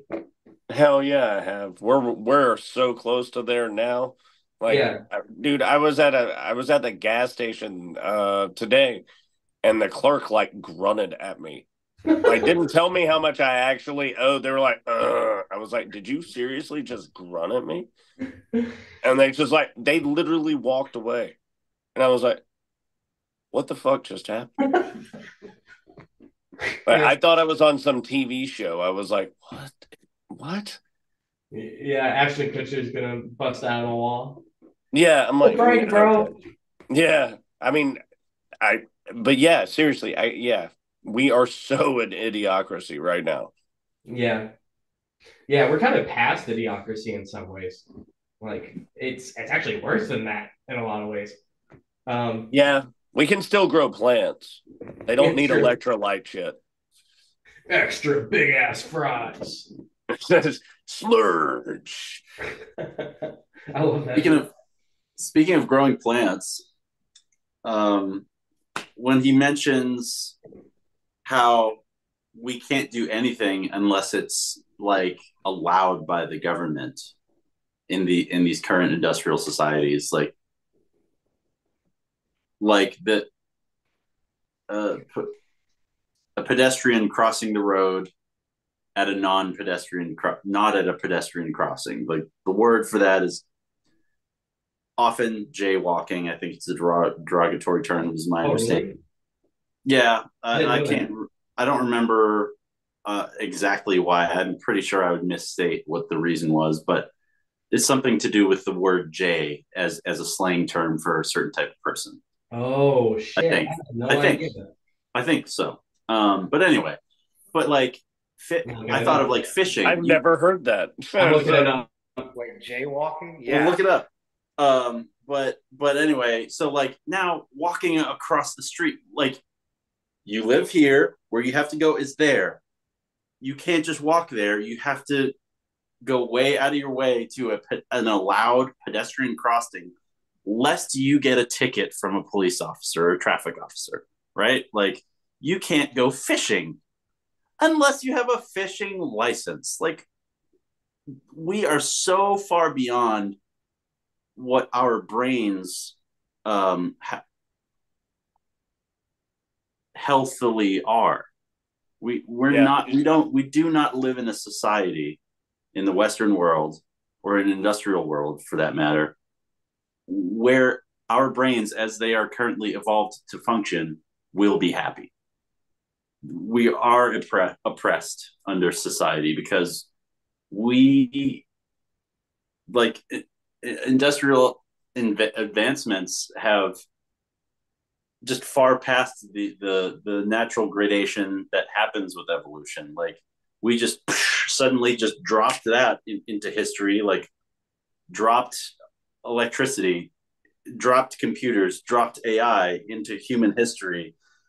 And now we're talking about transhumanism and things like that. And it's like, how, my first inclination is to be like, no, like all of this is a mess. A fishing license? What?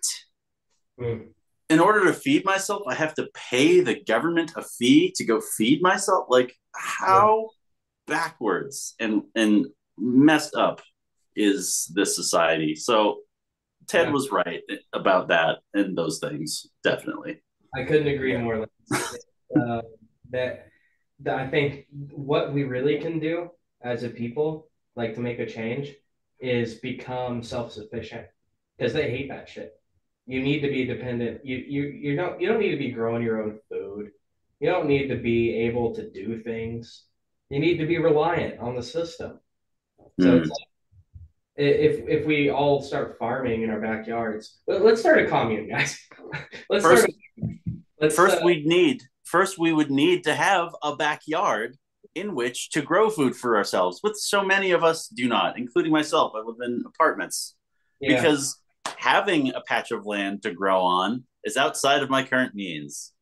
Which is a situation that industrial society has created for me. So, and I forgot, if we start a commune. Thank you, Mr. Kaczynski.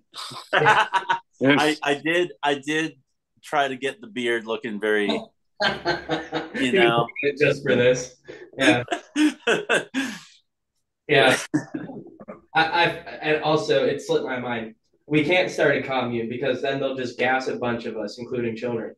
The ATF will just kill us. So shit, we can't do that either. Well, we just can't do that in Waco. Yeah. Yeah. And then that kind of circles back to what Ted was saying about it needing to be just a complete reset. Like for people to just suddenly like start growing it in their backyards. Like I remember watching this reel on social media where this married couple was like, we made it our goal to live as long as we could off of things that we grew in our backyard. And they made it like a month, 2 months, 3 months out of an entire year. That was the best they could do with their pretty big garden in their backyard. Like we do not currently have the means. We're not, the system is not designed, as you said, for self-sufficiency. It is not. Like it is, everything is structured to funnel us back into the system and to keep enriching the people who control the system. Yep. So like I really think there is forever a strong argument for completely changing that about society.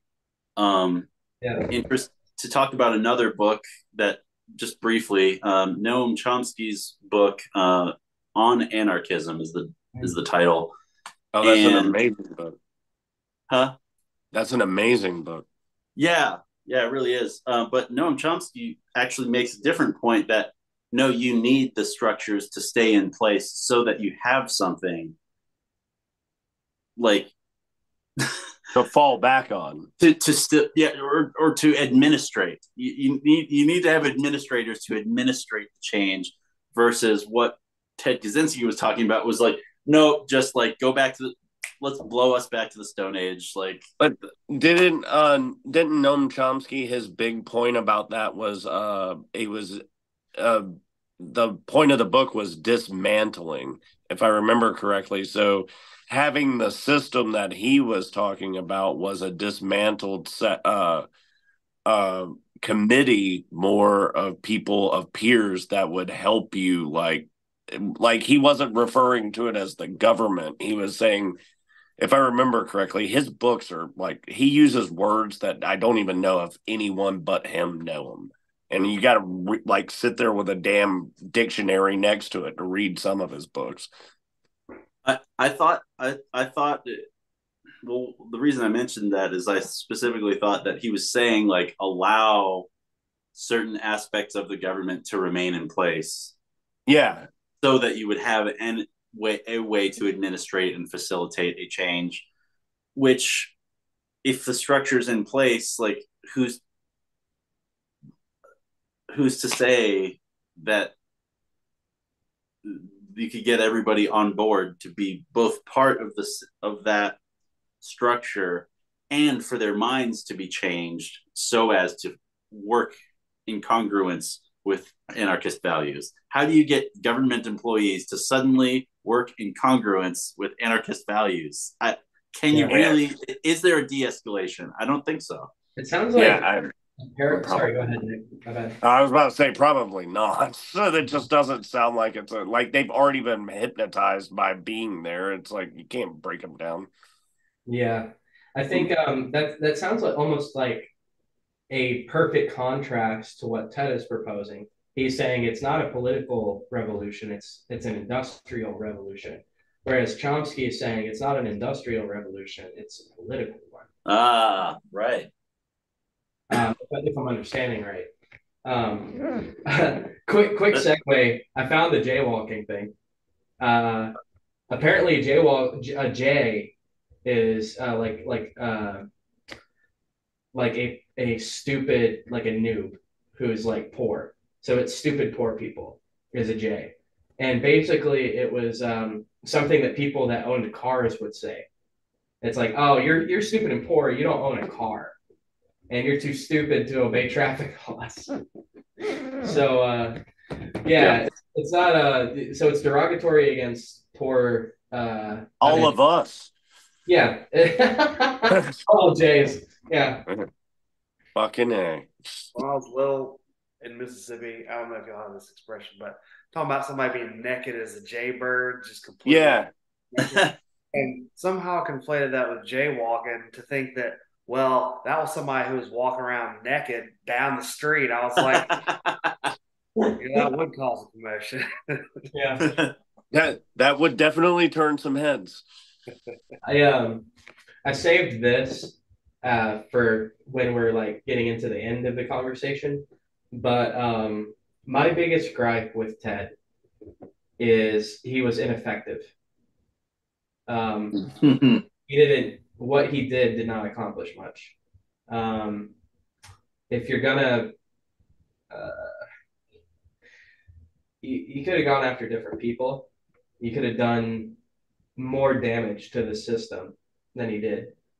That's my real biggest gripe with him is the book, and that's why at the onset of the conversation I was talking about the separation between Ted Kaczynski and the Unabomber Manifesto, because a lot of the stuff he says in this is hard to argue with, but when you look at what he did, it starts to discredit this, because what he did is he hurt a lot of innocent people. He severely maimed several people, innocent people. There was actually a nurse at Vanderbilt that it wasn't meant for her, but she was forever disfigured because she's the one that touched the package. To me, that's unforgivable. He didn't go after the right people to begin with. Like, he's called the Unabomber. I didn't know this either until I started researching it, because he targeted universities, and the A part of that is airlines, because one of his bombs was on a carrier plane. I didn't know this either, but apparently passenger planes used to carry mail. So he had a bomb on a passenger plane, which universities and airlines, Unabomber. That's my biggest gripe with Ted, is what he did was bad. And he could have done a lot. He could have thought smarter about who to go after. Because there's certainly a lot of wicked people in the world that deserve justice. I'm not above that, but I don't think it was all the people that Ted was mad at. The other thing I want to point out, sorry, someone's about to speak up. Well, I was just gonna say, like, then the question rises, like, how would that have played out were he to send it to the correct, most effective person to maim or blow up with his bombs? To me, that's a gun. Yeah, sorry, go ahead. According to his ideology, of course. Like, who would that be to send to? I know he sent it to like a senator, certainly, and several other government yeah offices. But right, yeah, it didn't stop the problem. But I also question, was that even his intent to was his intent to start the revolution then, or was he merely making statements and getting his message published? So on that, I was getting into my next point actually. After Ted was arrested, they found his journals, and I want to preface this by saying, for all I know, these could have been planted. I mean, realistically, why do we trust the government, anything the government says, that the feds say? So, but the story goes that they found his journals, and among his journals, he said that what he did was purely out of spite and rage, and he didn't actually have intentions of changing things for the better. He did it purely for revenge, which discredits all of this. It makes this seem like a convenient explanation for what he did. It makes what he did justified. This is the reason I did it. This is it. Now, all of that being said, this is very well. He put a lot of genuine thought into this. So to say that this was just a cover up for, it's a toss up, Like, if his journals are correct, that says a lot about him. Like, if his journals weren't planted on him, it says that he was just angry and bitter at the world, and he just wanted revenge. He wasn't trying to fix it. He was just mad at it and wanted to punch against it. But that is in complete contradiction with what he wrote here, where he's saying the reason I did what I did is to get this message out. It's because I'm trying to save the world. So I don't know what to make of that. Like I said, it could be a plan. It could have been that they just put this on him to discredit industrial society in its future. But that's how the story goes, at least, is that he wrote about these things as if he was just really bitter against the world and he just wanted to punish the world. So, yeah. Oh, you go. I was just gonna say, well, we've definitely seen government institutions do that.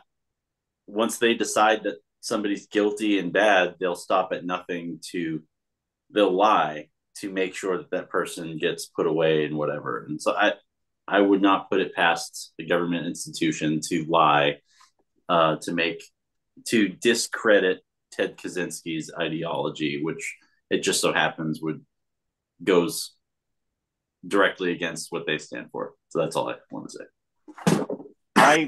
I don't,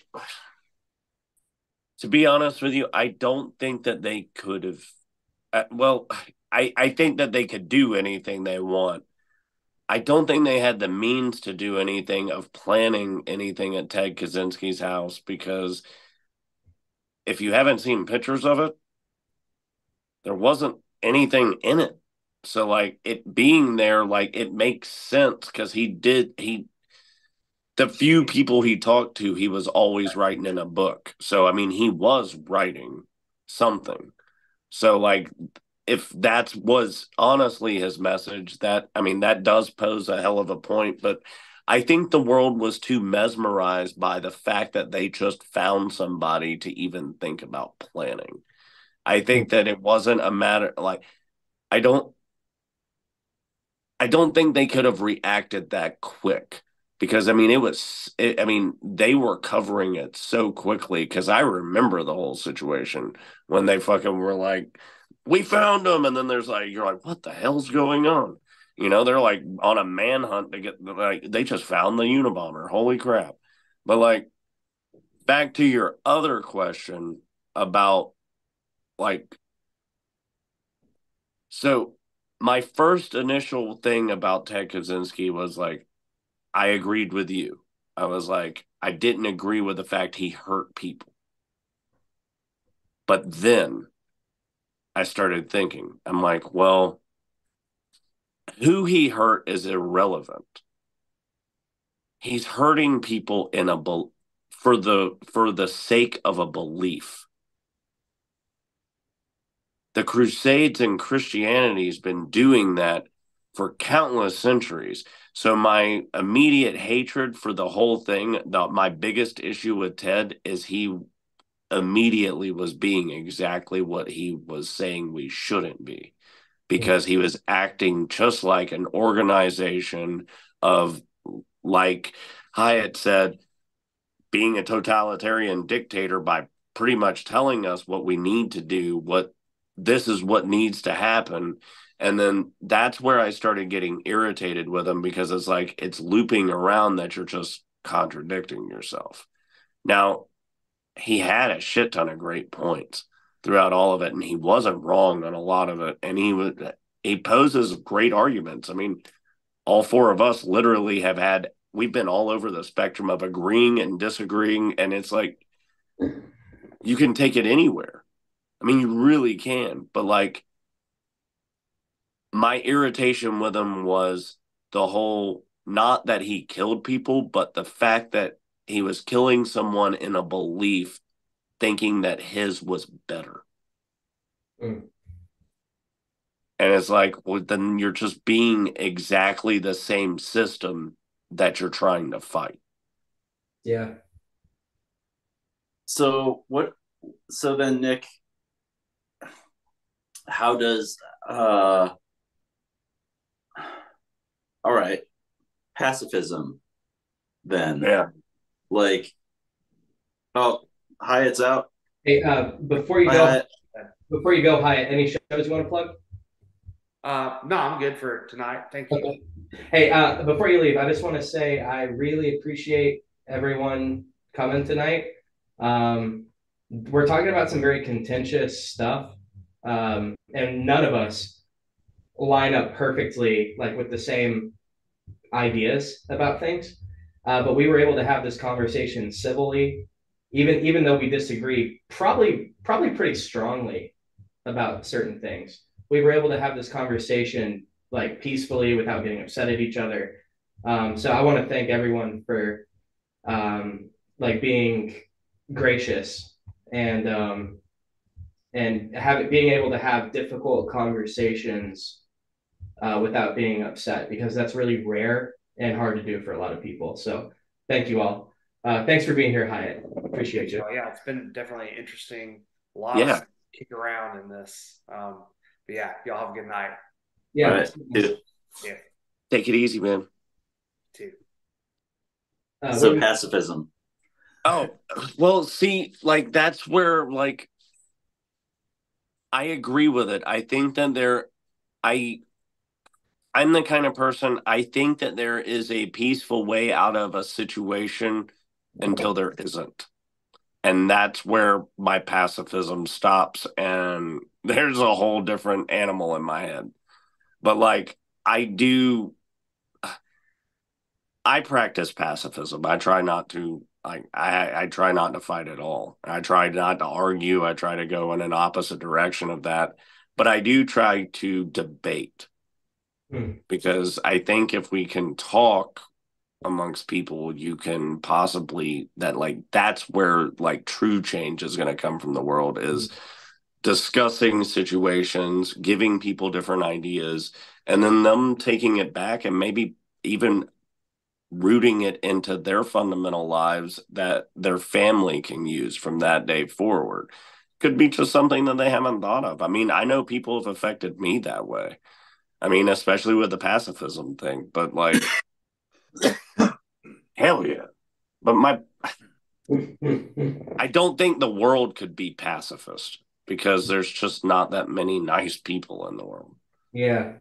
It is what you're saying is like that's so beautiful, Nick. It's a this what we're doing right now is so necessary, but it is so rare. Yeah. Uh, like like I was saying earlier, like none of us agree perfectly with one another. Like we're gonna have areas of disagreement, and we could argue if we looked for areas of disagreement. Instead, we're looking for areas where we agree and building Yeah. off. And it's important to debate in a civil way. Like like we're all adults here. We can disagree with each other and still be friends. Yeah. Like I'm sure there's plenty of things we disagree about, but I don't care. I still love you guys. And that's uh, it's a beautiful, beautiful thing. It's why you know, why I do this because Yeah. people are not doing this enough. And it's one of the only like I'm getting emotional now, but um, I have some radical ideas about what to do. Um, and I've been really near the edge where I've thought about doing things that I would have regretted. Um, and quite honestly, I'm still there. The only reason I haven't done those things is because I wouldn't get anywhere. Like realistically, this is all I can do. So it means a lot to me that I have like-minded people that want to find solutions, you know? Yeah. I mean, the solution is talking. Yeah. It's finding common grounds. It's exactly what you said. The key to making this shit work, other than we're destroying the earth, like that's inevitable now because we've already set that into motion. And it's like, unless we all just kill off, like it's happening. Um, the way to make this world a better place is exactly what you said, Alex. It's instead of finding out all of our differences, let's find what we agree on and let's build from that instead of finding out what we don't agree on and being pissed off. Yeah. Oh yeah. Yeah. I mean, if you like if you're looking for it, you're gonna find reasons to fight. Oh But yeah. if you're looking for it, you can find reasons to like anyone can be friends if they find a common footing, you know? So, what is the way to effect a change um, as drastic as Ted Kaczynski's hopes for the future revolution Yeah. as they were when he wrote them? What would be the pacifist way to accomplish that? And I think it would be propagating ideas. I Maybe can that go with his that. aim the whole time was to start making a scene by sending bombs so that he could get his message out there. And not to say that's the right way. I mean, and obviously, killing it. I believe killing innocent people is wrong. If you're taking an action and innocent people are getting harmed because of that action that one has justified in their mind, um, whatever the reasons, it should end with hurting innocent people, which by Yeah. his methods and his devices were necessarily going to happen. There was no way to only get a one targeted individual. He was like targeting departments. Yeah. Um, so I think that is definitely something I can put in the box of things I think that Ted Kaczynski did wrong. He hurt Yeah. innocent men. That is wrong. Yeah. At the end of the day, innocent people dying, no matter what, like, I don't even agree with Christianity killing people, man. Yeah. It's like, that was wrong. You shouldn't have done it. Like, war is wrong, no Yep. matter what it is. It's like, dude, we can find a civil way to get this fucking figured out. Like, you're telling me all these people can't figure this shit out? seems like war has always been a way to get, well, resources. I would Mm-hmm. say money, but in pre-monetary times when it was just about goods and resources, Or uh, land. they would come up with a boogeyman like that. The next village over, or the next, that tribe over there, they did such and such. They killed my goat. Let's go get them. And then Yeah. they go take their resources. Like anyone starting a war has to come up with some reason to think of the other side as less than human.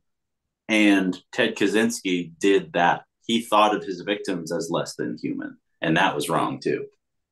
I agree with you on that because that is not right because he knew who he was targeting to an extent. So he was looking at them as nothing but ploys to get his message across.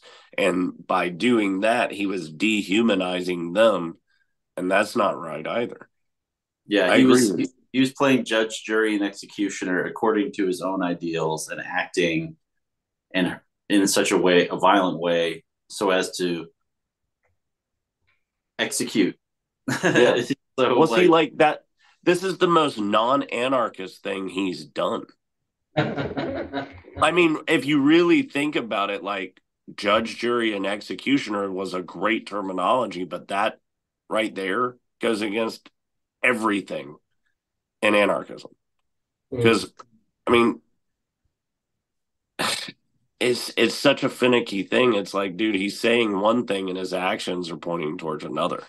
And it's like, but again, when you have a belief, like we were just saying, sometimes you're driven by something a little bit more than just logic at that point. Like his belief and his determination might have fogged his complete, like what he was thinking was a complete fresh mind was fogged by like getting this accomplished for his likings.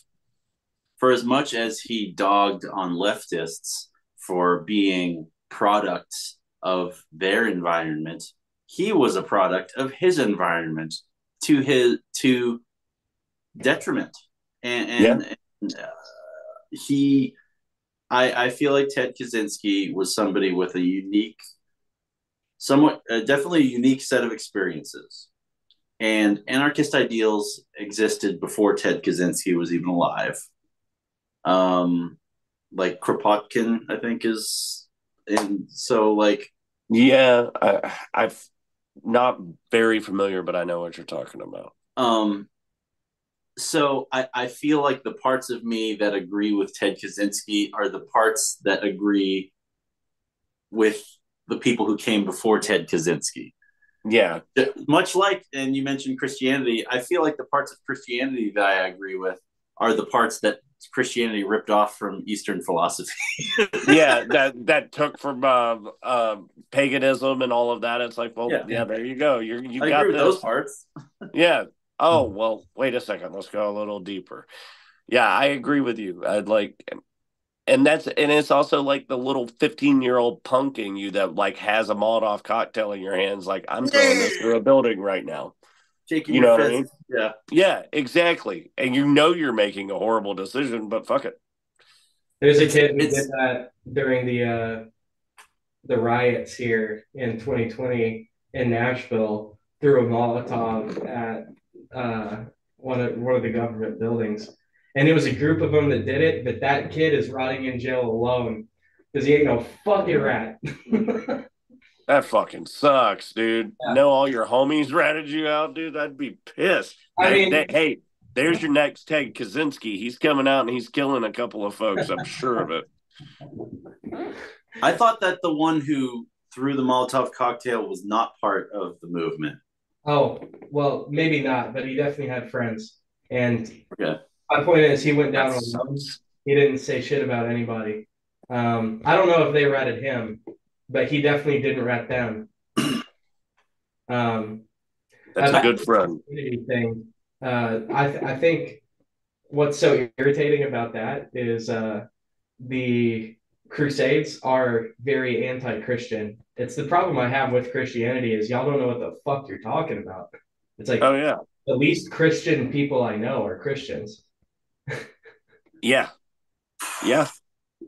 Right, right. Like I saw a meme with oh, I forget the meme format. There's an the anyway, but it was basically to the point of like how Jesus of Nazareth is recorded as having said, "It is easier for a camel to pass through the eye of a needle than it is for a rich man to enter the kingdom of God."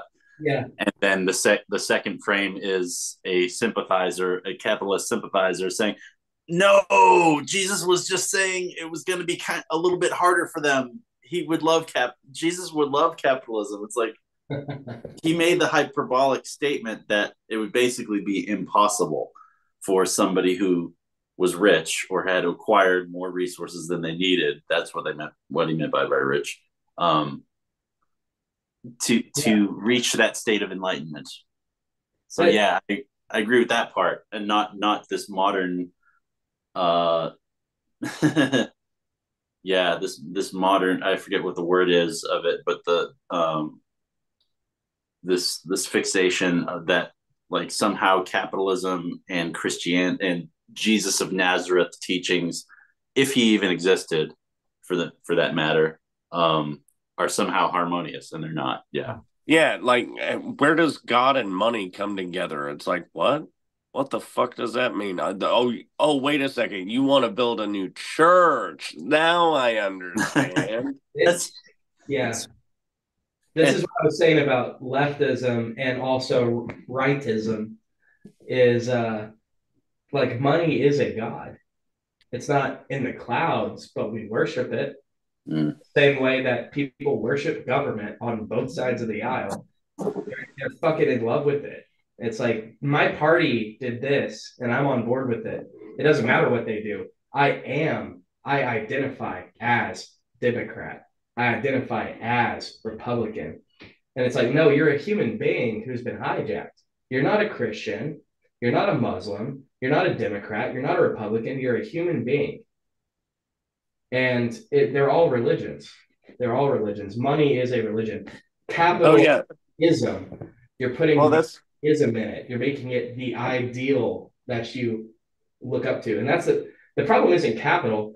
If I have apples and you have potatoes and we want to trade, that's fine. But when we make it like I want to have as many apples as possible, even if other people starve, mhm. that's your God now. Yeah. I think it was I think it was Hunter S. Thompson actually that said it. And it's like so randomly true. He said, no matter which direction you go, if you go all the way left, it eventually turns right. And if you go all the way right, it eventually turns left. It's a He's like, circle. yeah, he I, goes, I want to see the crossover point, though. I want to see what it looks like where you're, like I mentioned, your Rush Limbaugh fans, for yeah, example, far right. At what point where did do they they? meet? Yeah, At what point does Rush Limbaugh become openly queer? Like in yeah, that, at what point that? Wait, I want to see that yeah, mechanism actually in action. exactly. Because when that happens, it's going to be amazing. Because then you're going to have a Rush Limbaugh, J. Edgar Hoover fucking mix and maybe a little bit of Patsy Cline. Oh, Holy shit. um, I'm having so much fun. We've been going for like 2.5 hours though. So I guess before we wrap this up, well, first of all, anything Triangle Fire related you want to plug, Nick, for anyone watching? Any show Let's releases? see. Yeah, in Atlanta in like 2 weeks, 2.5 weeks, 40 Fest is going on. It's the 4-day Atlanta Punk Festival. We got some Murfreesboro bands coming down, some Nashville bands, a lot of Atlanta bands, people from all over the place. It's going to be a fun time in Atlanta. So if anybody wants to come down and hang out, come and see us. Fuck yeah. Uh, that's seriously, check out Triangle Fire. They're very near and dear to my heart. They're crusty hardcore punk.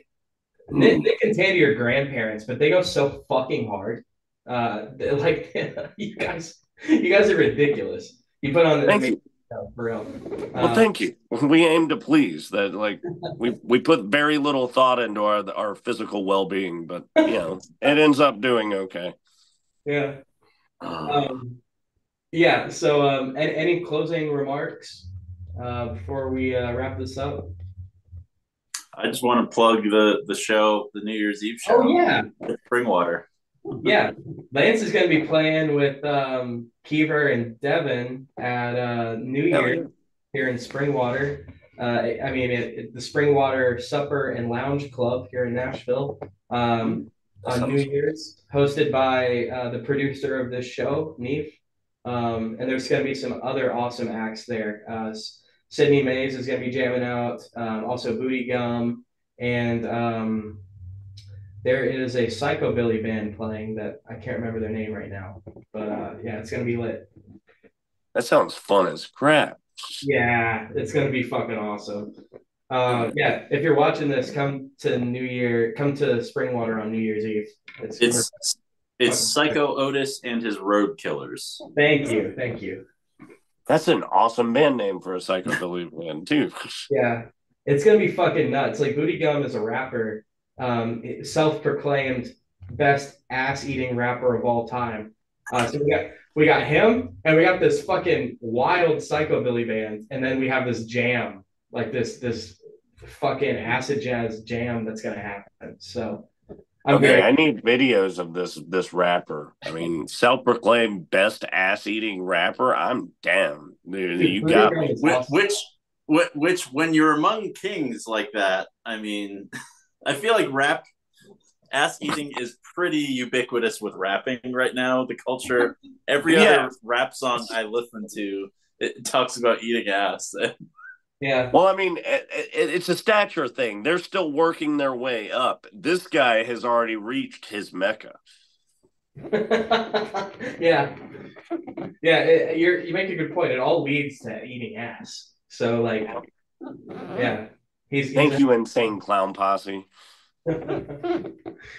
Oh yeah. Also, next month for the book club, we're reading Perfume, the story of a murderer. This is a 1985 German novel by Patrick Suskind, recommended by my friend Derek Jones. So if you guys have the time and energy, I'd love to have you guys for this too. We're gonna have some other people there for that as well. But yeah, that's what we're doing next month. Um, Okay. I'm excited about this. This is the only like crime mystery we've done on the show. Everything's been fantasy or nonfiction. But I'm excited to do this. This will be a change of pace. I like doing stuff I normally wouldn't read. That's why I don't read a lot of books on the book club that I recommend. It's usually stuff other people recommend because other like if it were up to me, we'd read fantasy novels every week or every month. So like this is a good getting out of my wheelhouse. So I'm Yeah. definitely excited about this. Hell yeah. Perfume is what it's called. Yeah, Perfume, the story of a murderer. Okay. I'm gonna write that down. Fuck yeah, dude. Yeah. If you got no pressure, but if you got time and energy, I'd obviously love you're always welcome here. Hell yeah. All right. Lance, Nick, thank you guys again for joining us. And